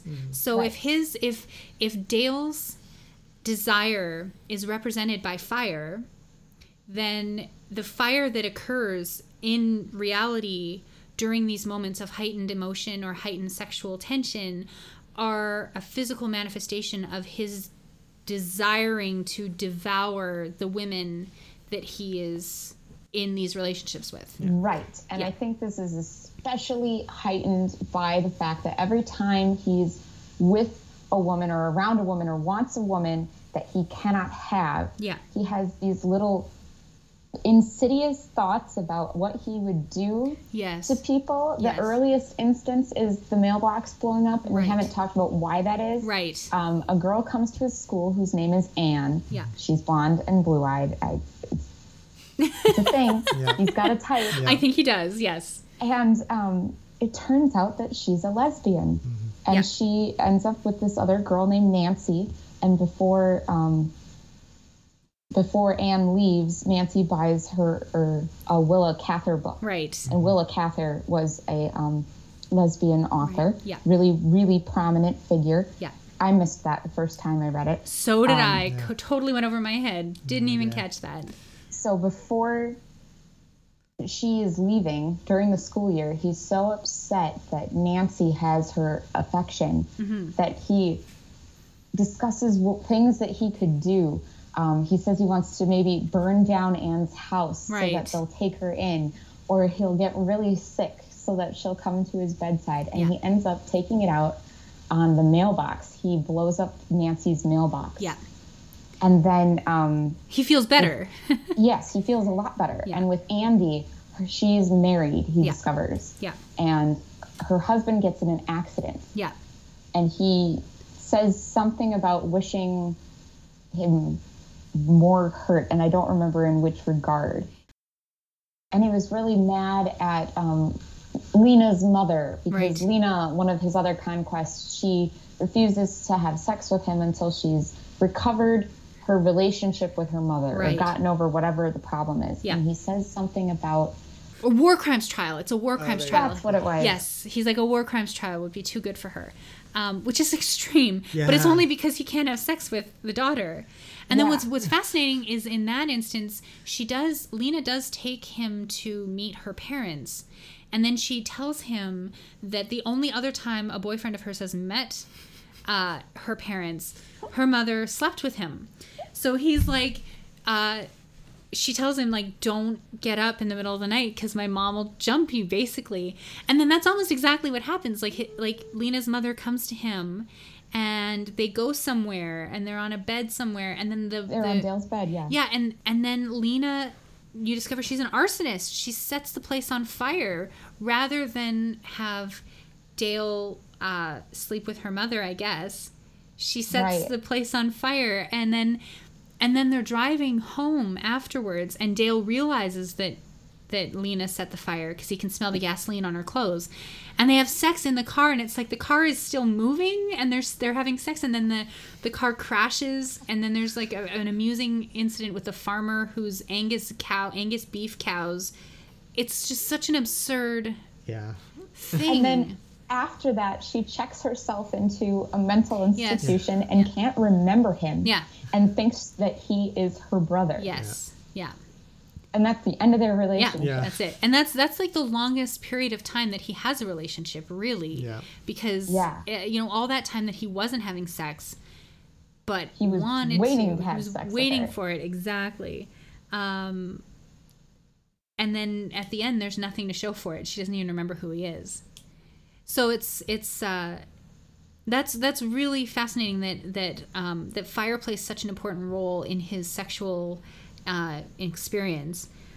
Nature plays another role as well in all of this, because almost every time he does have sexual relations with someone, it's out in nature, or it's not it's in the forest, or it's in a car, or it's in a pond. He and Andy, when they have their first, it's during I think like a May Day celebration or something. Yeah. And they go away. There's a fire present there, but Dale doesn't want to go near the fire, so they go away from the fire into the woods and end up in like making love and rolling around and landing in a pond. Yep. And Near the then faculty across barbecue. the way is the faculty bonfire. Yeah, exactly. And certainly this is his most fulfilling sexual relationship, is with Andy. Andy.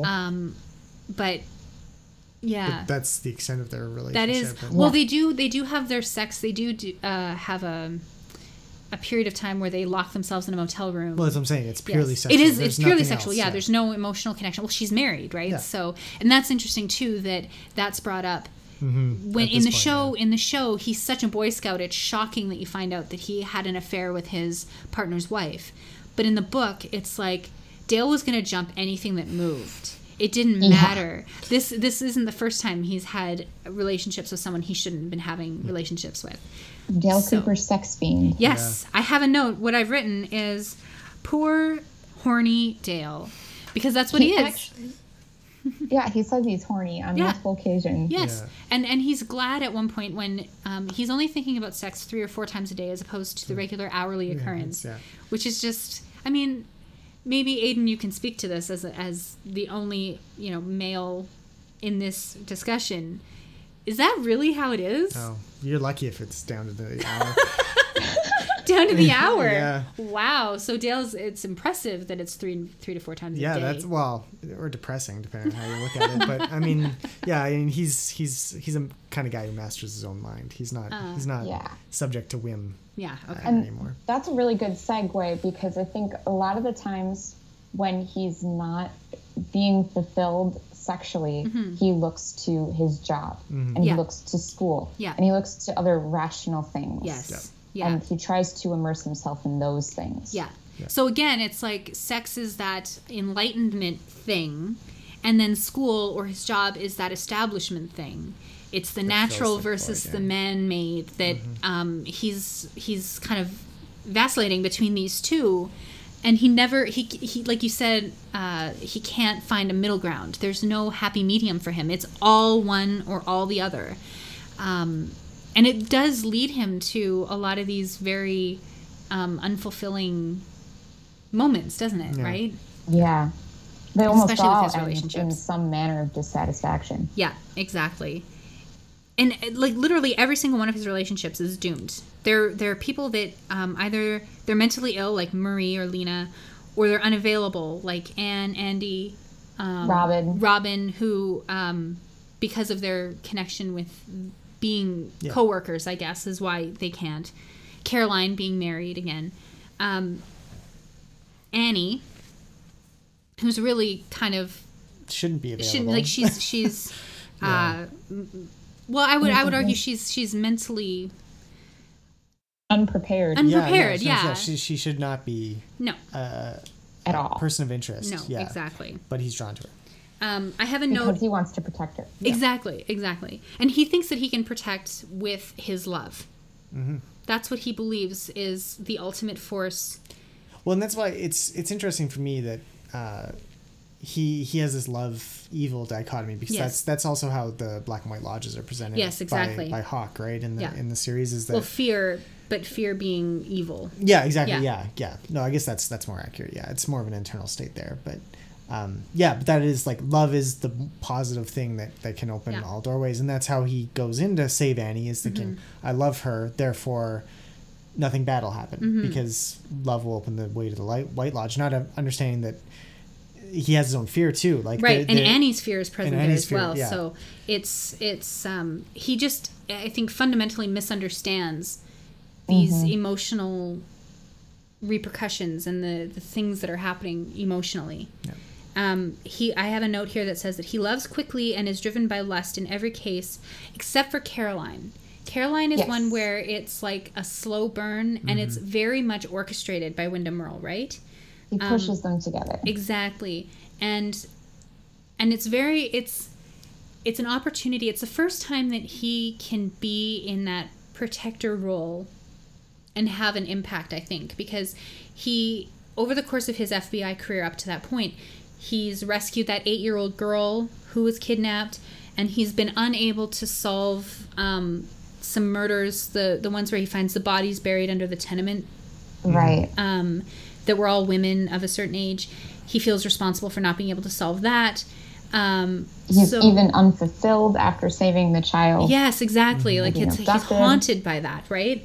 So Caroline represents the first chance he's had to actually protect someone, and I think that's I was listening to Twin Peaks Unwrapped, their podcast about the autobiography, and they were talking about this as well, that it's that Wyndham Earle, because he's been such a presence in Dale's life, kind of orchestrating things from the outside, that he's been pushing them together for so long, that Wyndham Earle must have known that Dale had this predilection, this drive to protect, that is kind of finds its seat in his lust, you know? So he wanted, and it's terribly cruel that he would do this to his own wife, but it's Wyndham Earle, so I guess. Yeah.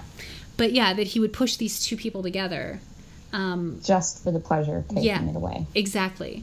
Knowing full well that Dale would fall in love with her because he needs to protect her. Yeah. And he needs to protect her by sleeping with her. Mm-hmm. So.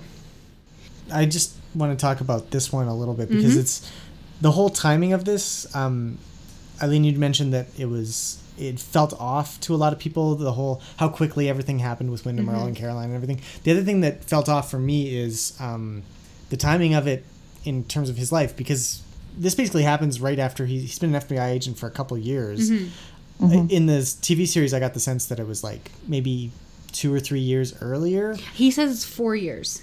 Oh, he does actually say that in the series? In the series, he says it's 4 years. In here, it's Caroline dies. Yeah, I think it's. Yeah. No. Yeah, because it felt like it was. Maybe it's almost 10 years. Maybe it's 10 years, because she dies in 1979, and the show takes place in 1989. So it's 10 years. So 10 years. Yeah. So yeah, and that feels like in the series it felt very fresh. Like Yeah. he was still recovering. He couldn't believe that, he still basically was in love with Caroline. Like he Yeah. had her picture in his wallet and everything. Right. And 4 years feels like an acceptable time frame for that kind Yeah. of stuff, right? But 10 years, like there's all this other stuff that happens in the book between then and his arrival in Twin Peaks, and Like none all of of his really, stuff with the DEA. yeah, and the he meets counterintelligence Denise or Dennis at the time, Yeah. and all of that's like kind of interesting, but it's really detracting from his narrative thrust. I think this is what leads to a lot of the sense of floating, is that's really the defining moment for this period of his life. The 13 to 35 year period, Caroline is the defining moment, and yet it gets very little time. It gets it's 5 very, pages or something Yeah. is devoted to Caroline Yeah. in the safe house. Yeah, and it's almost nothing, and yet he's done all this other stuff since, and he seems like a perfectly fine individual who hasn't been affected. Whereas Yeah. we know that he's bringing some baggage with him to Twin Peaks. Right, and that baggage wouldn't necessarily be that big if a 10-year gap and all this you stuff think happened. there. exactly, yeah. Yeah. So Right. I just wanted to mention that, and I found that very off-putting as I was reading. Like, whoa, he's just 23 or 24 when this Yeah. happens. That doesn't seem quite accurate. So Right. I just a comment. Yeah, no, Just Right, and no, that's, I agree. that's a perfect assessment of it, because it does speak to the inconsistencies that happen in the book, that the time doesn't seem to matter, and we still haven't gotten to that, but we're getting there. We're real close. We are really close. Something that one of our Twitter followers, Kevin McCarty, said, he was wondering about the link between Wyndham Earle and Coop's doppelganger in the Red Room, in the season or series finale. Season it's we can call it the season 2 finale yes, now, now, right? yeah. Because we're gonna get a season 3, so it's a season 2 finale. Oh my god, that's so exciting. Anyway, where I'll read his comment that he made. Just give me 2 seconds. 1,000. Shut up. I didn't mean literally. Okay, well, then don't say 2 seconds. Just give me a few seconds. Stop being That'd be 3. pedantic. Okay, what does he say? I noticed on my last rewatch that Doppelganger Dale seems to manifest right after Bob takes Wyndham Earle's soul. He even seems to come from the area where Bob seemingly throws it. Is there a connection between Doppelganger Dale and Wyndham Earle? And that got me thinking, because, and again, with the Secret History of Twin Peaks and the opening to multiple realities or multiple timelines anyway, or something, that is there a chance that the Dale Cooper in this book is not the same Dale Cooper that is in the TV show? And I think I had agreed with you on that point pretty well, because there are so many inconsistencies on a character level. Right.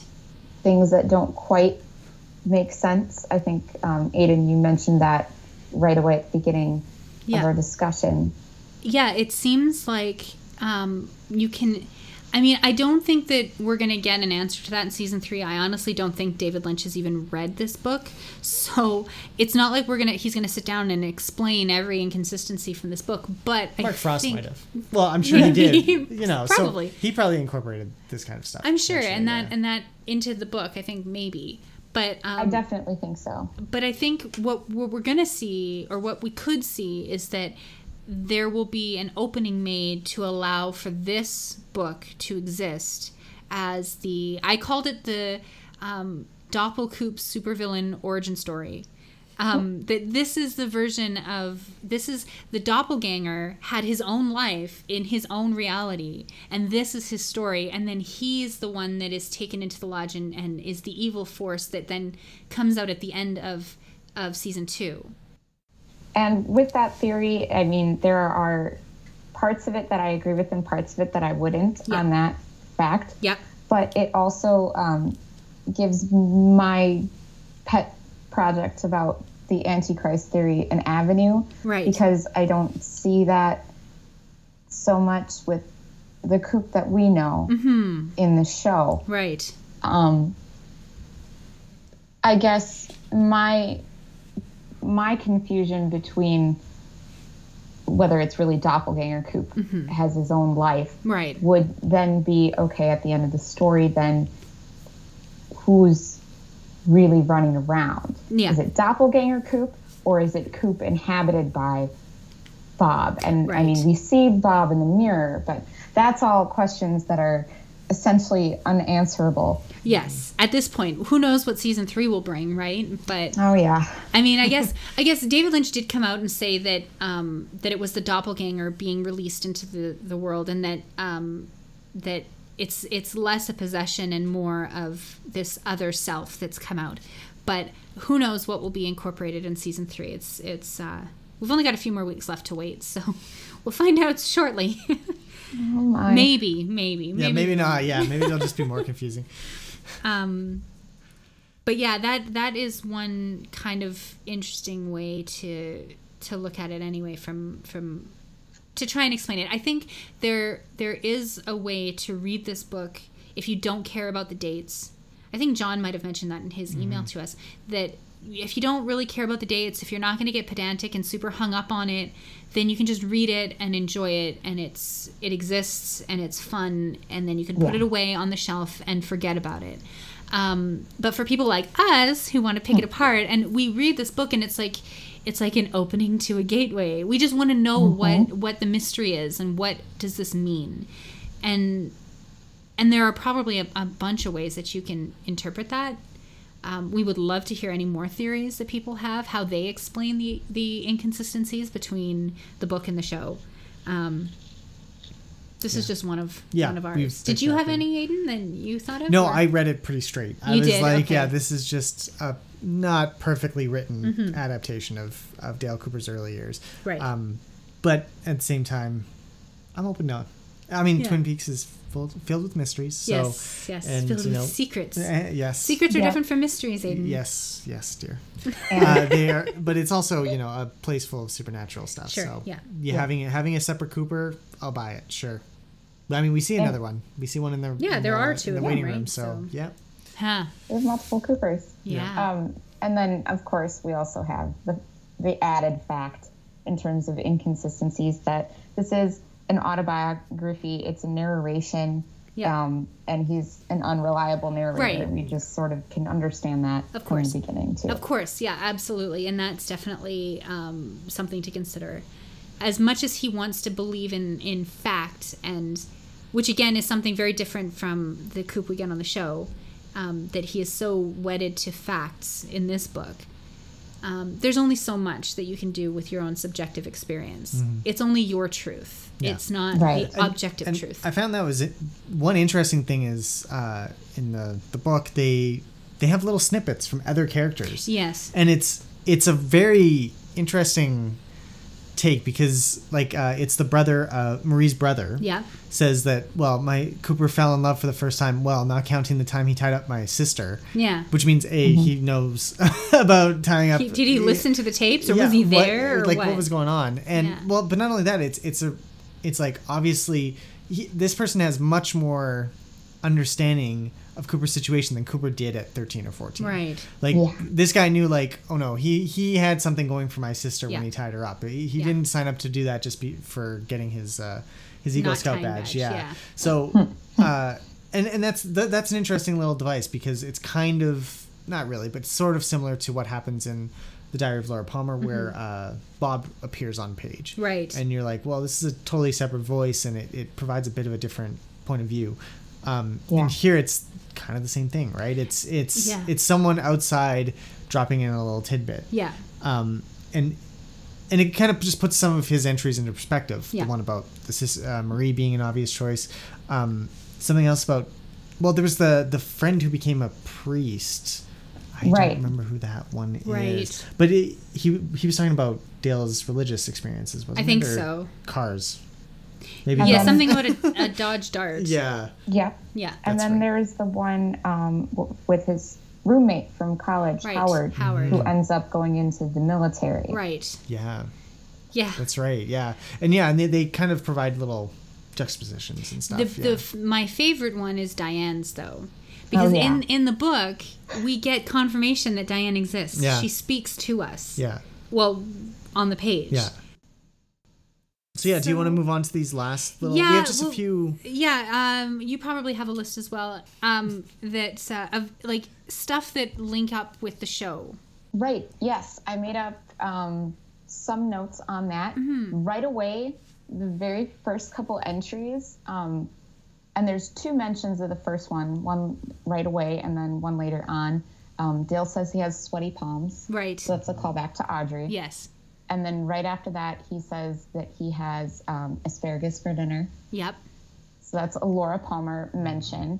The bird thing crops up a couple times where he says that he doesn't like birds. Right. We talked a little bit about that. Yep. Cherry pie and coffee. He has on his first little walkabout. Then he meets Star and April, who we didn't really talk about. Yeah, we didn't. Yeah. So briefly, they're a pair of hippies. Yeah. And he ends up driving their van for them while they get extremely high and have a lot of sex. Yeah. And he has some interesting experiences with them, but the particular thing that is reminiscent of the TV show is that they claim they're going to D.C. to chain themselves to the doors of the Pentagon. Yeah. Very civil disobedient Audrey Horne season 2, right? Yeah. Right. Yeah. Yeah, we talked a little bit about Diane being mentioned in the book. The I'm sinking in the heroin linkage between Audrey and Caroline and Wyndham. We talked about the Dream in the Ring. Yeah. The card counting thing came up as well. Yeah. Nice little callback there. Right. Poetry and sex. Right. Yes. Because are correlated. Yes, and we talked about this a bit last night, didn't we? That he first starts writing poetry, bad poetry, when he's still a virgin, after meeting April, who later we find out is she comes back and she's his student teacher when he's in school still, and he tries his hand at writing poetry because they write poetry when they're on their whatever drive around, and his poetry is very bad. But it's definitely correlated to his sexual feelings, which are unrequited and unfulfilled from April. He's stymied by Star, first by Star, the boyfriend, and then later by Mr. Horde, something. It starts with an H. Yeah, the American Studies professor, though, that is apparently sleeping with April, the student teacher. So, and both of those times he has feelings for April and resentment towards the men in question. Right. Yeah, and then the poetry comes back, doesn't it? With Wyndham. Yes. He sends him a couple tapes, and they contain riddles and poems. Yeah. And we were discussing, and there's no real correlation, ultimately, the fact that poetry for Dale is synonymous with sex and relationships. And he wrote Caroline poems, and we're like, okay, what is he thinking when Wyndham writes him a poem? Right. Might be a little confusing, I would imagine. And it's funny because Wyndham's poems are malicious, right? Like in the series, especially, when he's writing a poem, it's to cause pain and suffering, right? Well, and I mean, but to get to push that a little further, I mean, sex is something that should be beautiful and life-changing and transformative, but for Dale it is associated with bad things, right? Yeah. So for the poem from Wyndham Earle, and for poetry to represent sex, and then for the poem from Wyndham Earle to be evil, I think that would just be another link between sex and evil, right? Yeah. For Dale. Definitely. Which is interesting. There's also the fact that one of the poems that Wyndham sends references, I didn't realize this until I was reading it with Eileen last night, and it's a children's poem, isn't it? Yeah, it's called The Backwards Rhyme, and apparently it's a traditional American folk rhyme. I couldn't tell you if it's true or not, but I know of it because I have this really old textbook from 1964. It's a children's textbook, and entirely possible that young Dale would have had a textbook similar to this. Right. And it has this rhyme in it. Yeah. So the original rhyme is altered by Wyndham. Right. And changes the last two lines, I think, right? And he changes the first line a little bit. Okay. So the poem that Wyndham sends is, one dark day in the middle of the night, two dead agents got up to fight. So that's also altered, Right. to agents. And he says dark day. Yeah. Back to back they faced each other, drew their swords and shot each other. A deaf policeman heard the noise, but Cooper was dead, just like Wyndham's wife. I have seen the future, and it is now. Yeah. And the original rhyme, it's a bright day in the middle of the night. Yeah. And instead of being dead agents, they're dead boys. After the deaf policeman line, that's when everything changes in Wyndham's poem. Yeah. And it says in the original rhyme, a deaf policeman heard the noise, came and shot the two dead boys. If you do not believe this lie is true, ask the blind man. He saw it too. Yeah. And you came up with a really interesting correlation.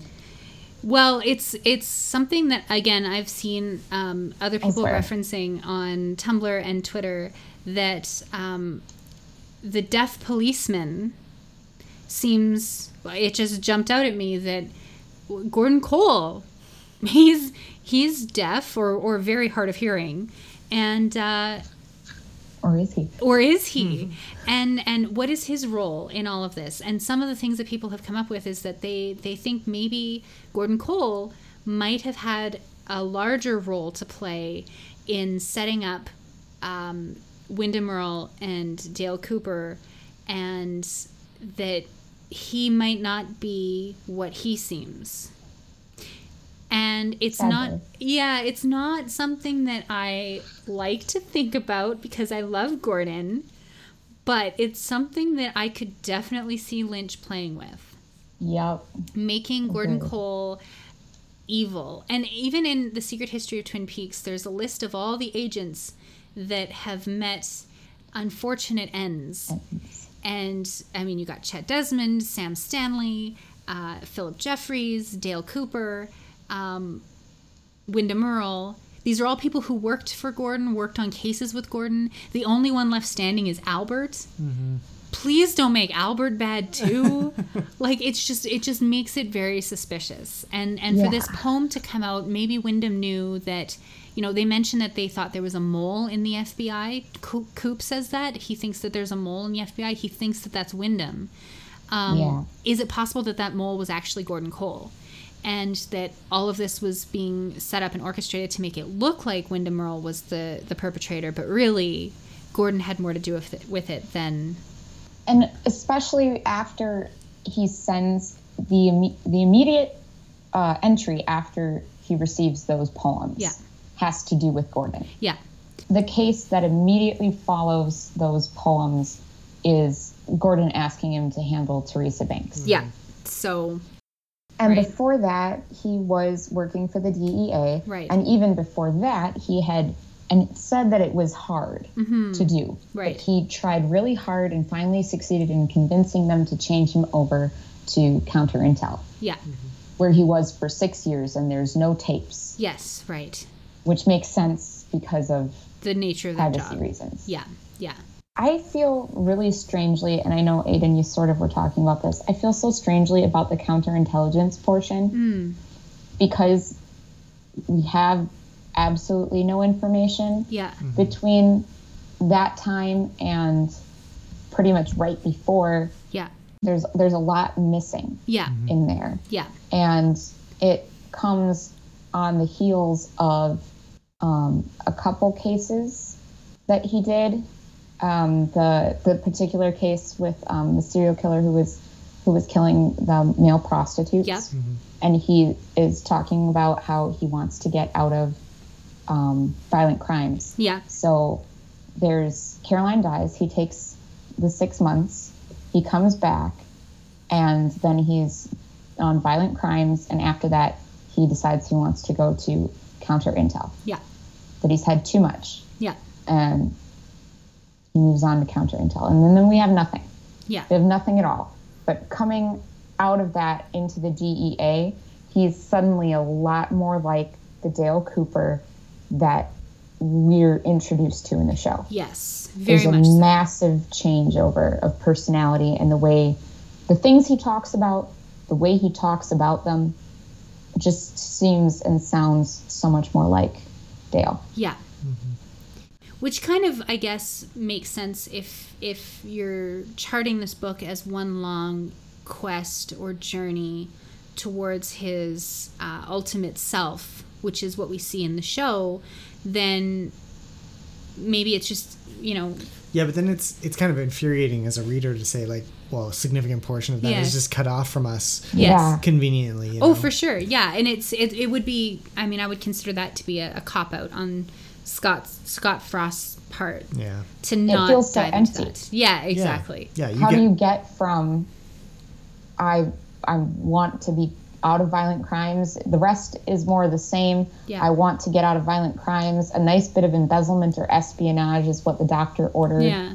And how do you get from he's still reeling ultimately? I don't think 6 months is long enough No. for his psyche to go back to violent crimes. Yeah, no kidding. After Caroline. Yeah. And then go 6 years without knowing anything about him, and he's a totally different person. Yeah, exactly. Oh, it is odd. It is very odd. So it's one of those things that people bring up a lot when they talk about why they don't like this book is moments like that. It's definitely not comparing it to. I mean, Aiden, I think you ranked it in the 3 books that you would consider part of Twin Peaks canon, quote unquote. This would be the 3rd Yeah. in that ranking. Yeah. It's not. What would you put Well, first? Oh, Secret History. Secret History. Yeah. Twin Peaks. Yeah, okay. Yeah. Although And the then the Secret Secret Diary is Diary, and really then- great as well. But Yeah. no, this one just lacked. It lacked a connection to. Well, it has some, but it just. Yeah, it's lacking. I Yeah. will just describe it that way. There's Something missing. something It's- missing. It's a frustrating lack. too. Yeah. Yeah. It's less of a. I wouldn't call it disappointment for myself, Mm-hmm. just because I think there's still so much to get out of it. Yeah. And in that way, it reminds me of the show where there's enough that goes unsaid and unexplained. There's that element of wanting to know frustration. Right. Mm-hmm. Yeah. But then, yeah, certain points just kind of feel like a cop-out. Yeah. And it's I wonder if it's the format that they chose to write it in, because Scott Frost is a capable writer, and Yes. his episodes that he wrote 2 for the series, 2 episodes of the show, and they're really good. They're really funny. They capture the voice really well of the townspeople. I think both he and Mark Frost are very much interested in the lives of the people in Twin Peaks and in Dale Cooper. So I'm glad that he chose to write it and it wasn't some rando that they picked to do it. But I wonder if the format was unnecessarily restrictive in some way, and if that's why Yeah. this. It's really limiting. Yeah. Yes, it is. I think it was your previous guest. He sent an email to you and mentioned that if there had been more letters, because Yes. occasionally we get letters. Yes. If it had been a mix of that Yes. and tapes, that it might have been better. Right. Could have done more with it. Yeah. I think what might have been interesting, and this goes along with what we were saying about the excerpts from the people that he knows that Yeah. we get. What if we were not reading his letters to other people, but their letters back to him? Right. I was just thinking the same thing, because those are really great moments when we get like an outsider's perspective on Dale at these critical moments in his life. That would be really cool if we saw like a letter from Marie, more letters from Marie, or His from dad. Andy, from his dad. We never Yeah. get to hear anything from his dad. Well, small snippets about Yeah, moon but maps, but but that's it's about all it. it's all And from Sh- Dale's and perspective. Shamrock. Yeah, And that's Shamrock, right. yeah. That was great. Yeah, like that. I think that would be really interesting if they had done that. But I think they went with the gimmick of Cooper having this tape recorder and wanting to explore that. Yeah. And I get it, but yeah, you're right. It is limiting, and it shows. Like this book like Aiden said, it's just lacking something. Ultimately, the idea of the tape recorder is what draws people to reading it. Yes. It's all Coop all the time. Yeah. Which is what I think a lot of people desired going into this book. Yes. And because Cooper is so withdrawn from confronting the portions of his life that are emotionally turbulent, that it would be more fulfilling if we had other person's point of view, right, rather than just Cooper. Yes, and that's exactly it, because that's what makes his interactions on the show so interesting, is the fact of those interactions, right? It's how he relates to those other people, and John did bring that up in his email to us, that one of the other reasons why this feels flat is because Cooper is really only a character when you see him on screen. And it's because of Kyle MacLachlan's delivery and his performance, which does come through in this. Like, it does feel in parts like it is. It's captured his cadence. I could read it with his voice in my mind. Definitely. But it doesn't carry through the entire work, and that is frustrating. The contrast with that is with Laura, where she only comes alive, John says, when she's on the page. And I agree with John. I disagree with some of it, because I think that the backstory is worth looking into. It's something that I want to know more about, but I'm not, like we said, I'm not sure that this is the right format for delving into that backstory, just because of the way that we are introduced to Cooper, and we see him through, he's our guide into the town, but we also get to see other people's reactions to him, and that is what is making, that's what makes his character so interesting, I think, is the way he relates to those people. So, right, because we're less Cooper, even though that's usually the sort of role he would take on. At the beginning, you're entering the town with him. Yes. But in the end, we're not Cooper, we're the people perceiving Cooper. Exactly. Yeah. There's like a switch there. Yeah. And that's what is difficult to capture in a book where it's only first person narration and this kind of frame narrative. Using the audiobooks is necessarily self-limiting in that respect. Yeah. But I feel like both this one and The Secret Diary both ran into that issue at times, where it's like, oh, I'm writing a first-person narration only about a specific point in time that has to fit in with a larger narrative that I'm not in control of. Yep. You're going to run into problems. And which is where The Secret History of Twin Peaks doesn't run into those problems, because it's a collection of a bunch of people's, right? Yeah. It's newspaper articles and letters and receipts, and it's a bunch of stuff, right? And inherently it's filled with, well, history, depending on how you take that word. Right. And so, of course, it's less subjective and more objective. Yes, exactly. In that sense. Just by virtue of the way that it's structured.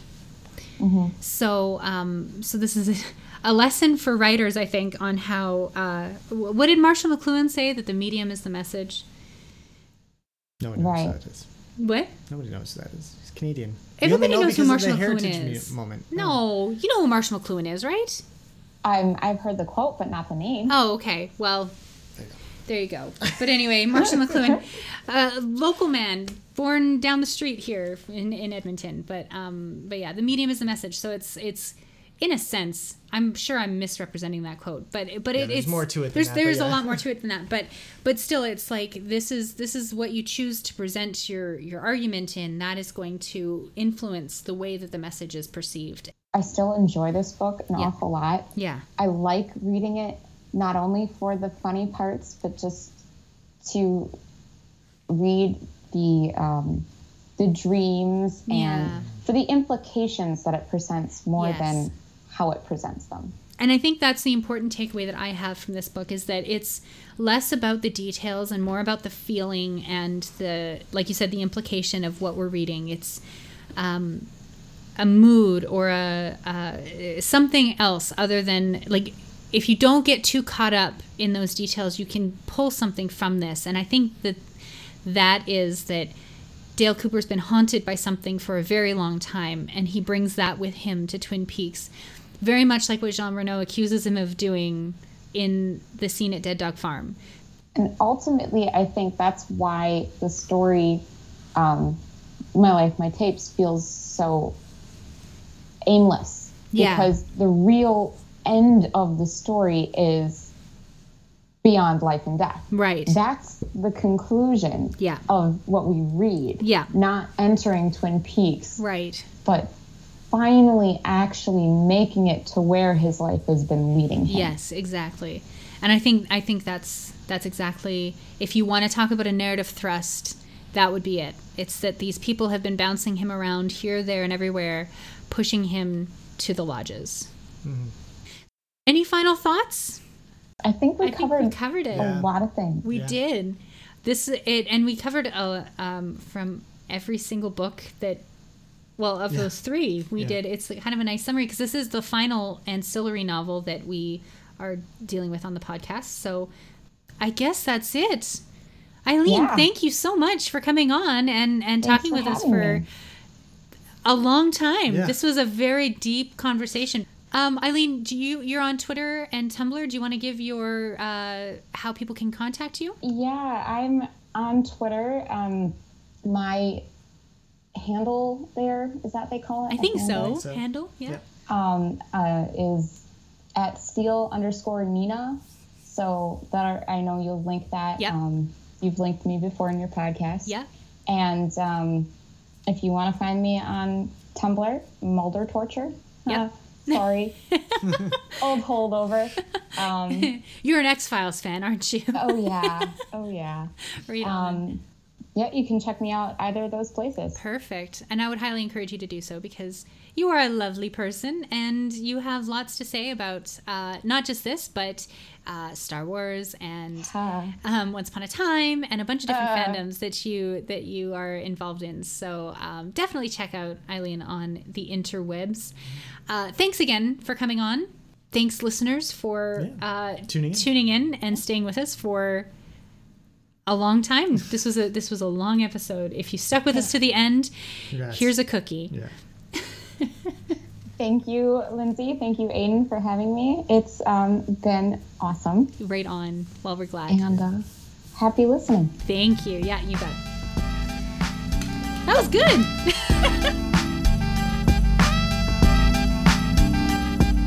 If you're enjoying the show and want to join the conversation, you can like us on Facebook at facebook.com/bickeringpeaks, all one word.